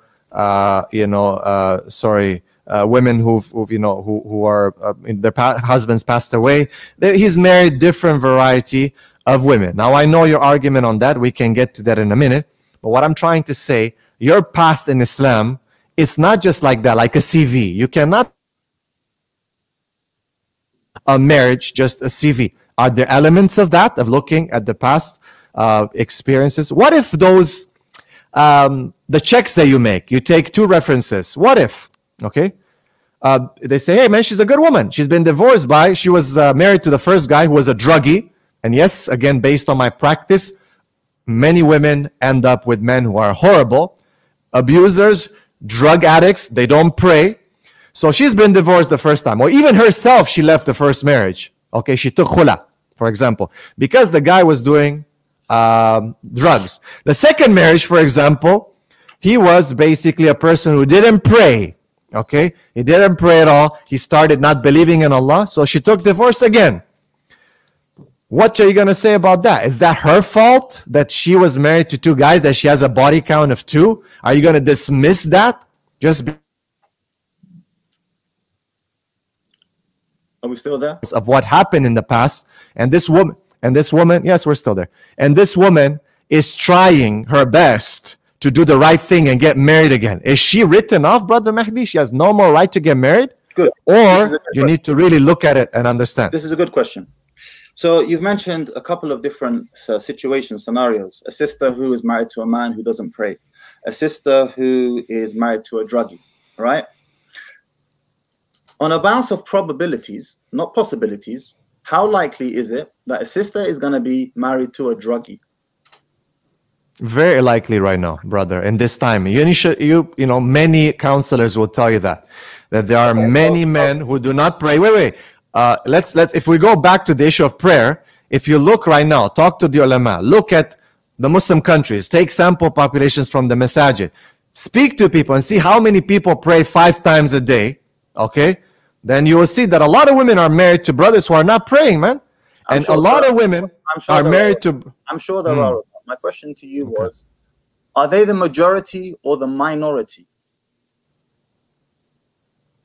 Who? Okay, you mentioned the druggie.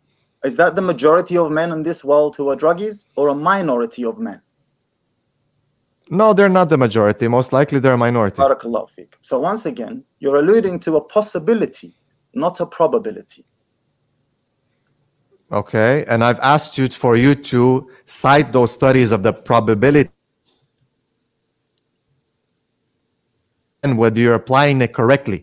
You're talking here about also when you are saying this woman has 5 body counts, this woman has she's a virgin. You're also talking about possibilities whether this marriage will fail or not, or will succeed or not.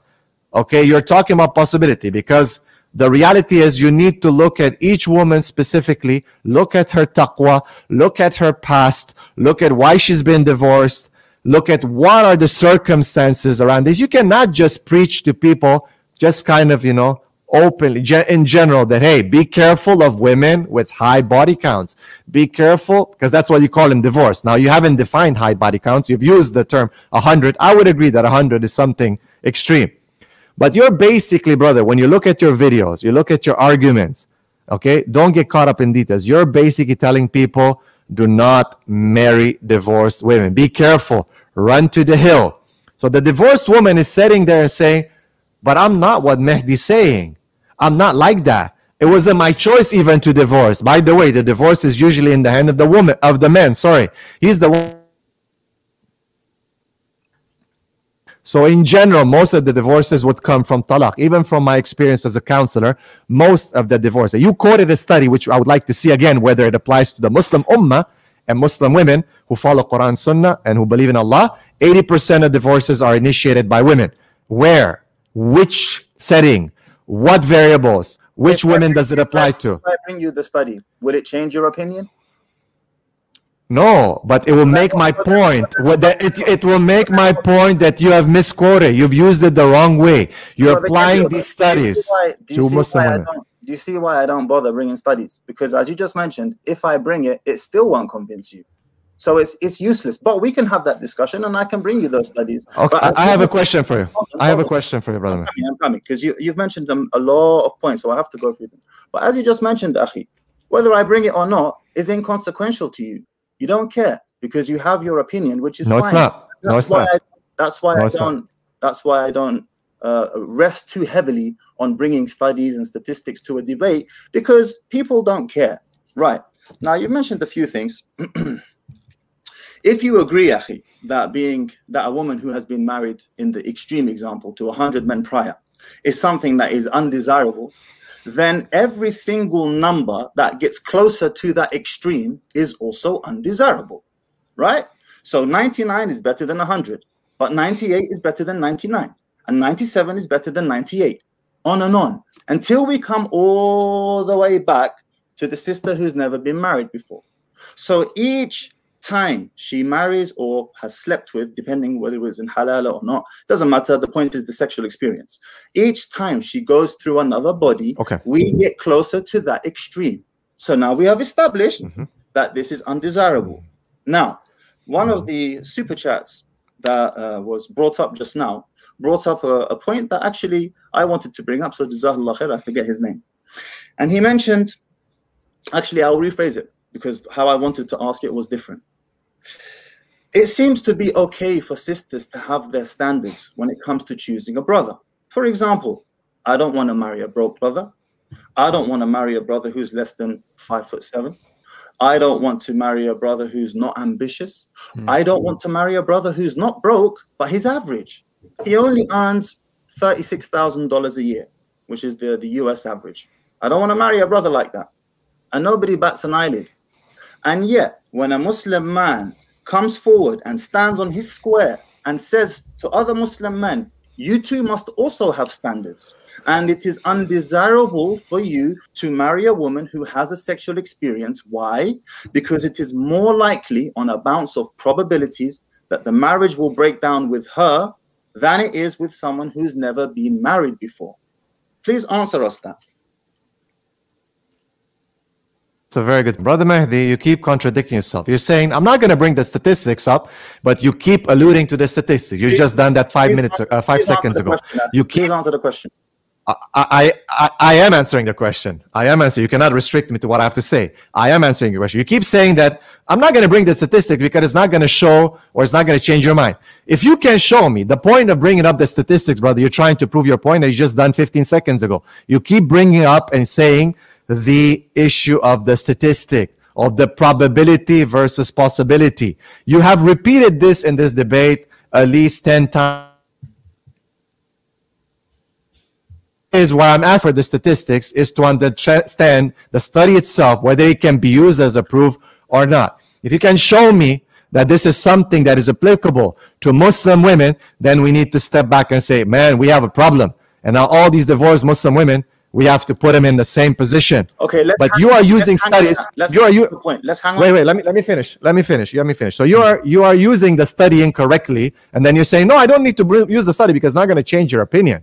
But you keep going back to the study. I'm asking you, give us the study. Let us understand your study that you're making your points on. Let us understand the, who it applies to, which culture, Muslim women, non-Muslim women, and so on and so forth. Okay, the issue of undesirability, to go to your question, if it's 99, it's closer to 100. Gabriel, Brother Gabriel, you're going to move on to another point, and we have to address the first one. Okay, so you mentioned the study and so on and so forth. Okay, I don't have the study to hand. I can bring it for you, but as we have just established, it won't make the blindest bit of difference to you. However, you have mentioned, how can it does it affect Muslim women? I just told you that or is it just non-Muslim women?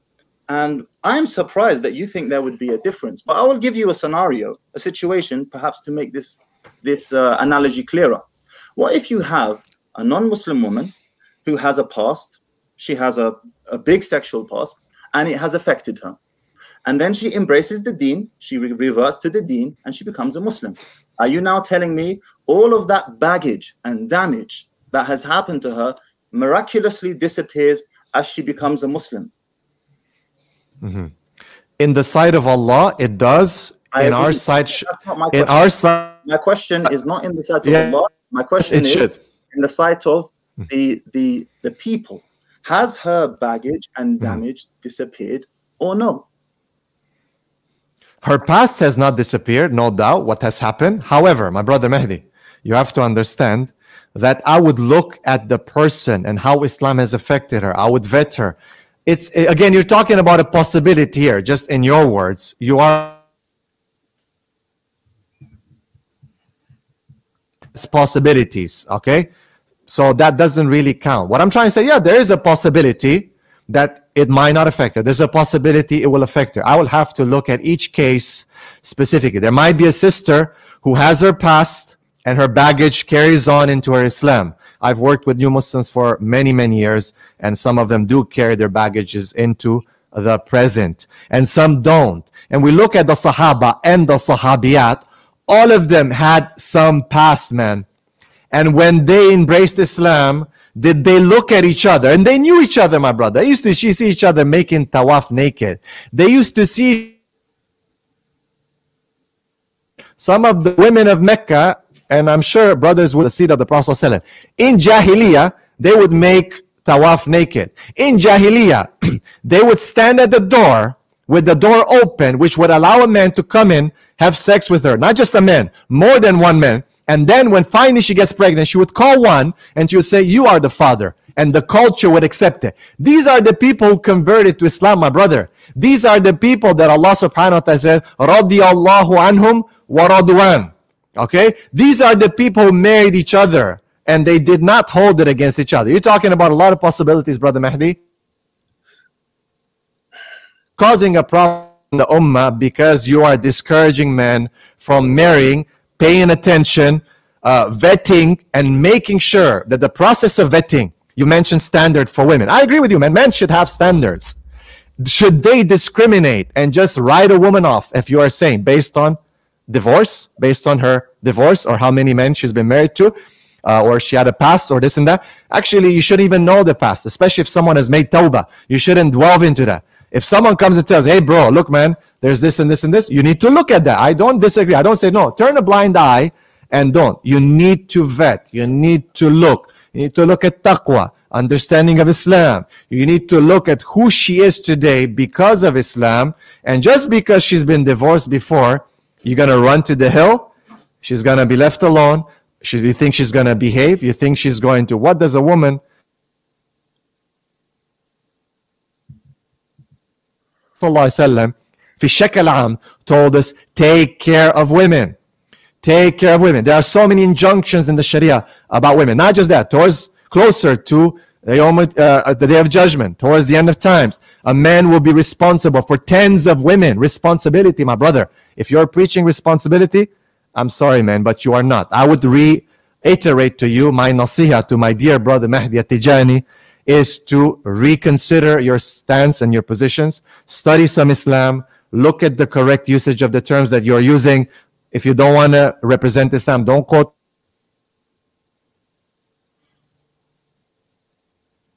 Then make sure you look at which population do these studies apply to. Don't just generalize them to all the Muslim women.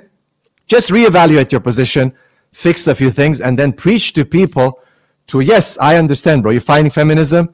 I'm with you. Okay, but if you're fighting divorced women and you are using this red pill type of mentality to prove your points, and then you're painting it with Quran and Sunnah, I think you're doing a big disservice to not only the Muslim women, but the community at large, because this ummah is an ummah. If these women are alone, they're suffering.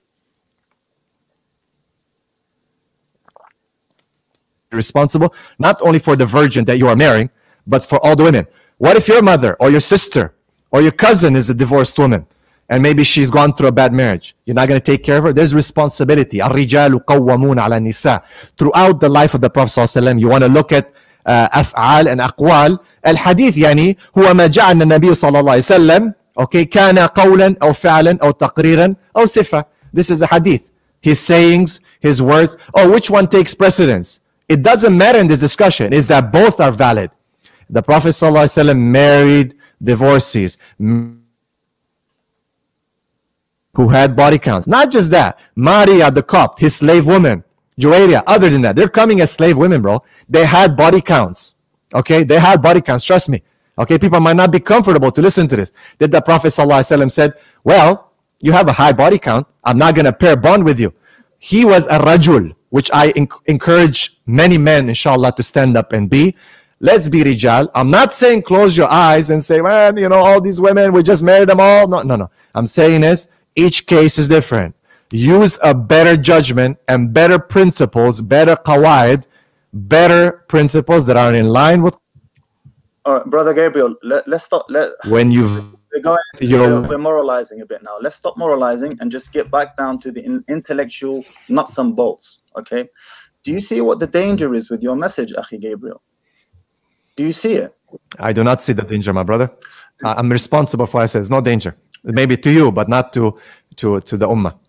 I'll explain to you what the danger of your message is, Akhi, because you are essentially almost, when a sister who is going through some type of difficulty with her husband hears this type of message that you have just said, that the brothers should take and, you know, help and so on and so on and so forth, and she is having issues with her husband, not major ones, because most women don't have major issues. They have small issues that accumulate over time into a mountain, right? That's most of us. She hears someone like you say, brothers should step up to the plate and take on these divorcees. What type of impact do you think that's going to have on her endurance to want to continue staying in her marriage and keeping the family unit with her children? And I emphasize the word children because they are the ones who are hurt the most in divorce. So what type of impact do you think this has on that sister who is considering leaving her husband when she hears a message like you have just delivered of how it is upon us as Muslim men to marry these divorcees, you know, and not worry about their past and so on and so forth? Mm-hmm. Okay, thank you very much. Have you made this point based on statistics or probabilities, or is this a personal anecdote? No, it's a question. I'm asking you a question. What type of impact do you think it will have on a sister who hears brothers saying, brothers, marry divorcees, while she is unhappy in her marriage? Okay, do you see the problem with your question, how illogical it is? Because you would ask me to get into the mind of a woman. And if you know the answer to this question, you would be saying that you're getting into the mind of a woman. Unless you're going to prove with some statistics or some probabilities or whatever you're trying to make a point here, it's irrelevant, bro. What kind of impact will it have? Do you have experiences with women to know how they think when they hear someone like me speaking like that? You made this point against Brother Hamza as well, because you said the same thing in your video, reacting to him. It makes no sense, my brother, because you don't know what a woman thinks. Can you say that, oh, you're a brother, and maybe the women can comment on this chat. What is their reaction when they hear someone like me saying, bro, it's, you know, you should marry taking care of, you should take care of divorced women. They will be very happy with this statement. And I hope they are happy, my brother, because you have to understand, bro, the Prophet ﷺ, fi shakl aam, has advised us to take care of women, and he did not make distinction. Okay, specific distinction. I know that you have made a distinction between a divorcee and a widow. We can get to that debate if you want. But in fi shakl aam, the Quran, the sunnah, okay, in general, is to take care of women. There's a problem in our Muslim community, and the problem that we should be addressing, be it Fayyad, myself, Three Muslims, anyone else, is how feminism is bleeding into our ummah. To stop that, what you are doing is basically you are attacking the wrong thing, my brother. You're focusing on the wrong thing, and you're giving me these philosophical questions as if I were to get into females' minds and answer this question. I don't know what they feel. Can you answer? Okay, let me twist that. Can you answer what do they think? What do they think when they hear me talking like this? Respectfully, Brother Gabriel, you're dodging a simple question. You know what the answer is, but the question doesn't serve your argument very well. So if this is a simple question with a simple answer. My brother. If a sister hears that there's a encouragement in the community, brothers, married divorces, encouraging. Yeah, I'm not talking about the permissibility, the halal. Of course, it's halal. I'm not disputing that. I'm talking about openly encouraging. Think, what type of impact will that have on a discontented sister? Now, let's leave that, because if we can't agree upon that, there's no point in beating a dead horse. But do you know what my main concern is with regards to marriage? Are you familiar why I am so big on vetting and what to avoid and what to look for and so on? Are you aware of what is my main motive? Please enlighten me, my brother. My main motive is the nuclear home. It's not a vendetta against divorcees. I do not have a vendetta against them. My main motive is, if a man marries a woman, he wants to ensure that he is going to marry a woman who represents the greatest probability of making that marriage a success, so that when they have children, the children are raised in a nuclear home. Now, I hope you wouldn't disagree with me that children raised in single parent homes, particularly single mother homes, are at a huge disadvantage. And I can sense the chat already. Go and read The Boy Crisis by Dr. Will Farrell, who's done extensive research on this, okay? Children raised in single parent homes are at a huge disadvantage to children raised in nuclear homes. Tamam. Agree. So my vendetta is not against women or a particular segment of women. My war is against divorce, period. Because most divorces happen for trivial reasons. The examples you have quoted of the druggie and the other examples you cited, they happen. And if that's the case, I'm with you 100%. But on a balance of probabilities, that's most likely not the reason why a woman pulled the plug on her marriage. Now, I say why the woman, because for most divorces are initiated by the sisters. Now, you're going to say to me, where's your statistics? In your previous podcast that you were reacting to me with the other sisters, you mentioned that in the Khalij, I don't know which country, that khul has become like changing your shoes. It's become like changing your shoes. So my vendetta is not against divorcees or a particular demographic of women. My vendetta is against children being raised in single parent homes. I have them in my inbox every single day. I have conversations with these men every single day.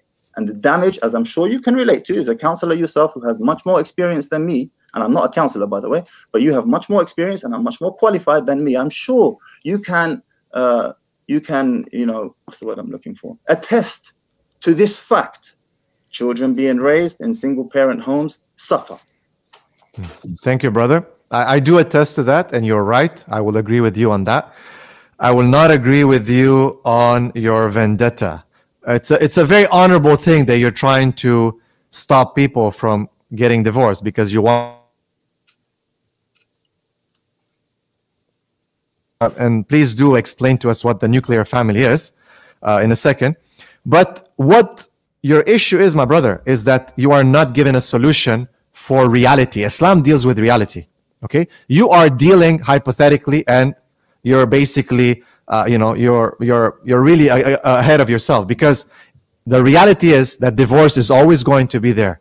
You might, as you said, reduce a little bit to some of your lecture. The basic bare fact that everyone can see is that divorce will be there, meaning divorced women will exist. To do with these divorced women, how to vet them, You don't. You're actually causing a bigger problem. Islam, that's what I'm saying. Let's go back to Quran and Sunnah. Because the objective... Wait. My brother. So I have to correct you here. You said I'm not offering a solution. I have offered the solution. I have presented the solution.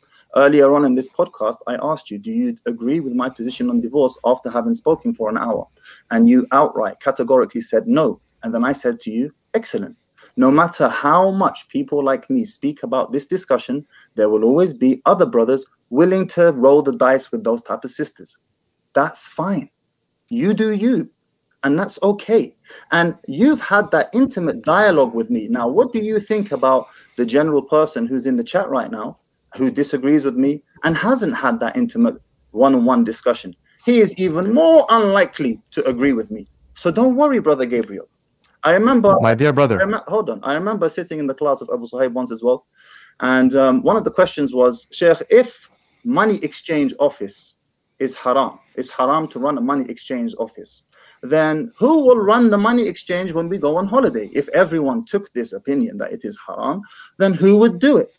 And Abu Sahib's answer was simple and concise. He said, don't worry. There will always be someone willing to burn their hand for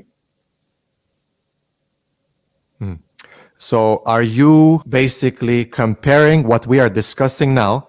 You're making a very false qiyas or false analogy, my brother. We're talking here about divorce, not money exchange. That's the problem with you. You compare, my brother, you compare, no. I'm not missing the point. You're talking about stats from lotteries. You're talking about women being stickers. You're talking about money exchanges. I'm talking about divorce. Islam offers a solution to what to do with divorced women.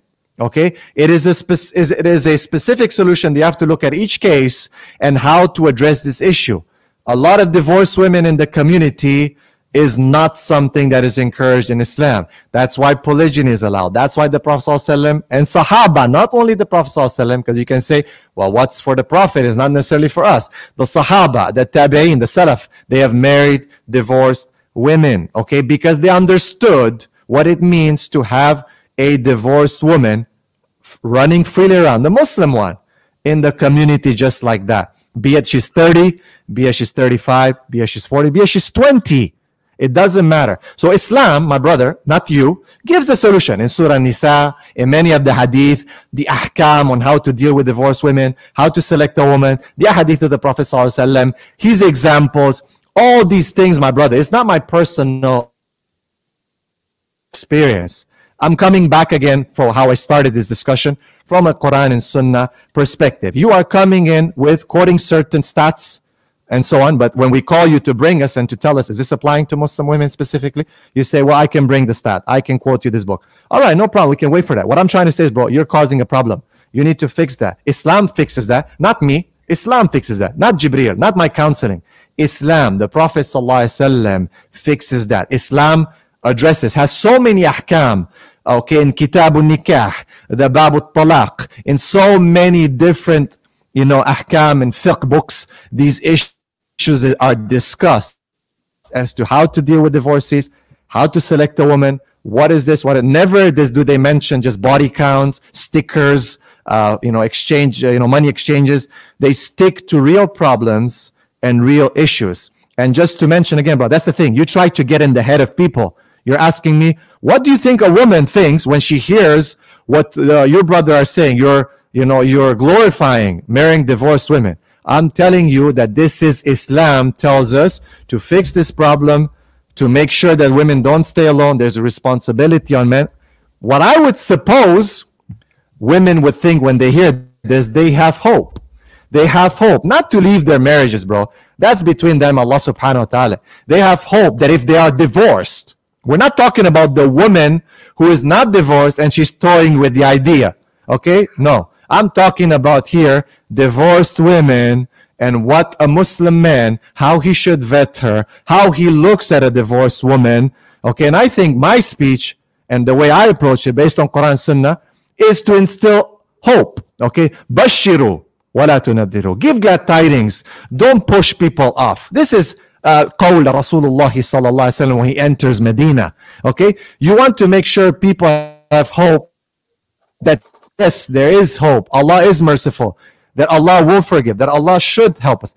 that we should change ourselves. I think that we need to instill hope. I'm not saying being unrealistic, because I'm telling you what Quran Sunnah is saying. I'm also telling you what the Prophet ﷺ and the Sahaba, if you're saying that this is only restricted to the Prophet, the Sahaba did the same thing because they learned from him.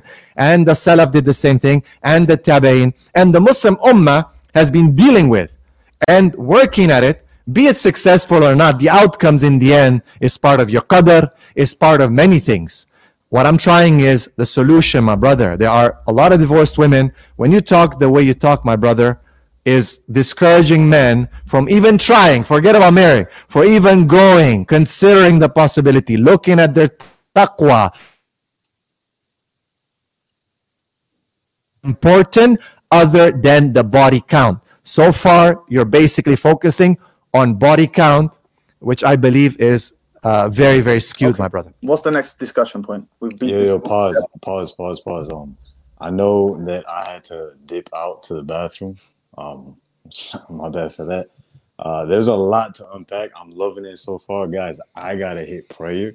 So if I don't make it back in time, I want to let all y'all know I love y'all for the sake of Allah. And again, if I don't make it back, assalamu alaikum. Okay, let's not bore the audience. Let's move on to the next point. What's the next discussion point you would like to talk about, Brother Gabriel? That's it, my brother. That's it. I just advise you with, my sincere advice. I got nothing against you, my brother.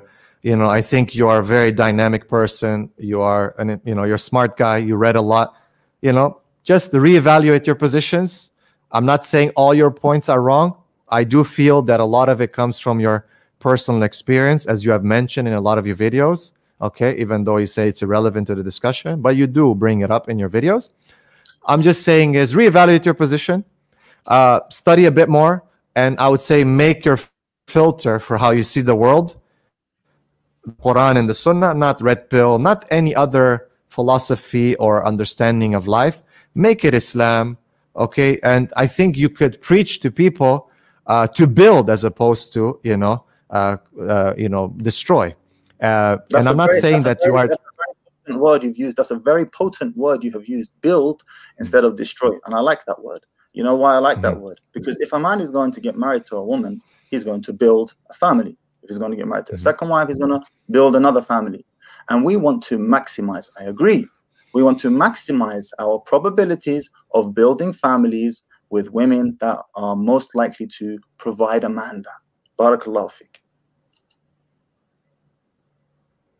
May Allah subhanahu wa ta'ala bless you, Brother Mahdi. Honestly, I don't want to praise myself or anything like that. But when the three Muslims approached me, when I watched your podcast, Fayad can verify, I said I saw not many problems with it, right? I don't see the big heat and so on, because I saw you as an intellectual. A lot of the points you're making were valid, and I think you do have a lot of great points. Then it was just these two issues that I had, some issue with. Is my advice, my brother. You can do whatever you want. Okay, we Muslims should be, inshallah, united towards bringing Islam, as you said, building a family, maximizing. I know that we have a lot of common enemies, subhanallah, and this discussion was only to try to clarify some things. And I think people gave you a raw deal, and even so, whatever happened in your past, bro, everyone's got a past. Okay, I wouldn't put it out there for people because people are very judgmental. They will write you off. I know you don't care about people, and I respect that, bro. I like that about you, that you could care less about what people say. But I would say that just care about what you say and how it could help people. It could help people to maybe build this this ideal that you have, or this very honorable endeavor to build a nuclear home, to build families, to reduce divorce. I'm with you, bro. May Allah put barakah in that for you. Ameen ajma'in. Jazakallah khair. Allah yabarak fik, ya akhi.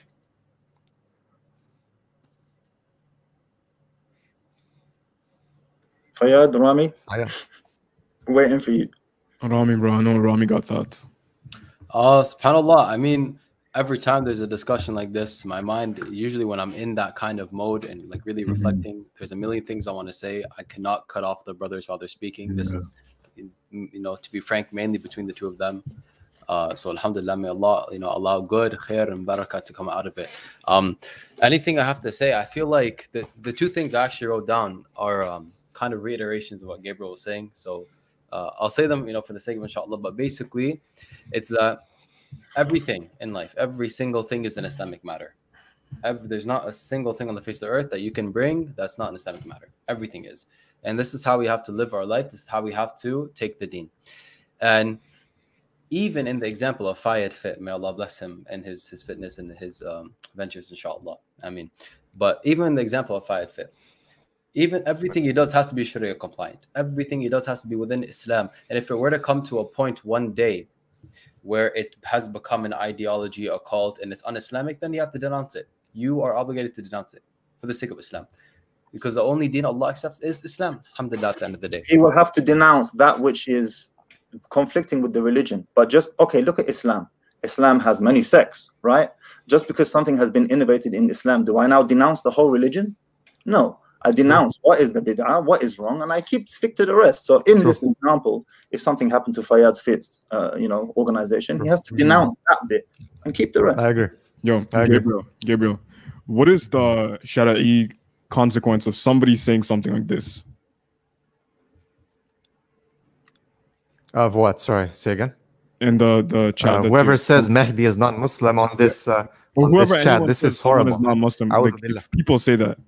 The Prophet ﷺ said one of them will become that. Okay, subhanallah. Be careful, man, brothers and sisters. That's the problem with these spectators. Who have sadly just come here as entertainment. We're not here as entertainment, my brothers. You think this chat has been put as an entertainment or this thing? Please fear Allah subhanahu wa ta'ala and retract that. Apologize, because this is totally unacceptable.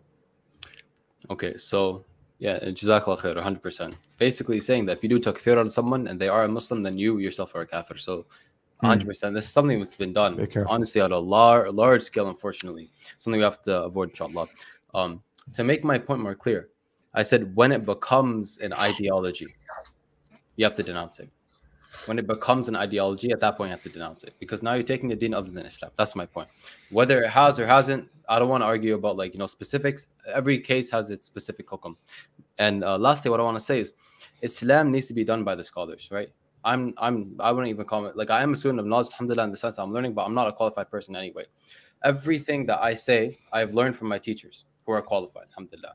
So when we bring a hadith, when we find a hadith, and we derive a ruling or a statement or advice or something from the hadith, we have to be very careful, because it's very possible, and I would even say likely, that the conclusion you come to is unsound, because you don't understand the usul behind the fiqh, you don't understand the usul behind the hadith.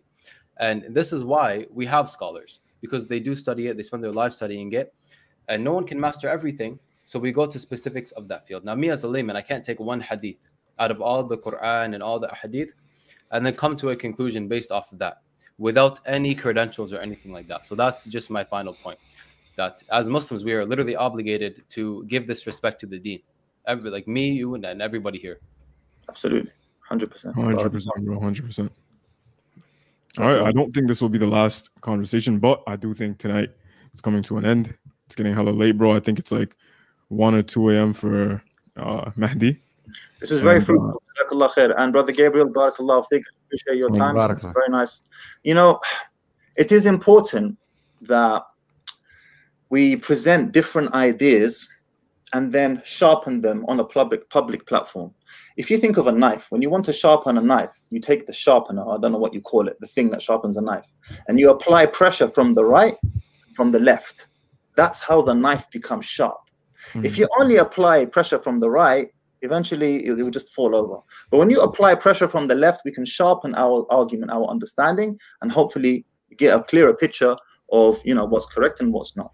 So Jazakallah khair for this opportunity. I appreciate it. Jazakallah khair for your time. Barakallah fiqh, Brother Mahdi. Allah bless you. Ameen ajma'in. Jazakumullah khair. All right, guys.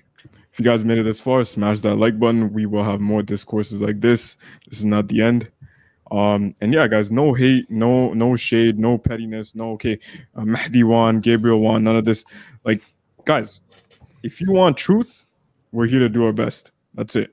And may Allah, decide that on the final hour. I mean, Allahumma ameen.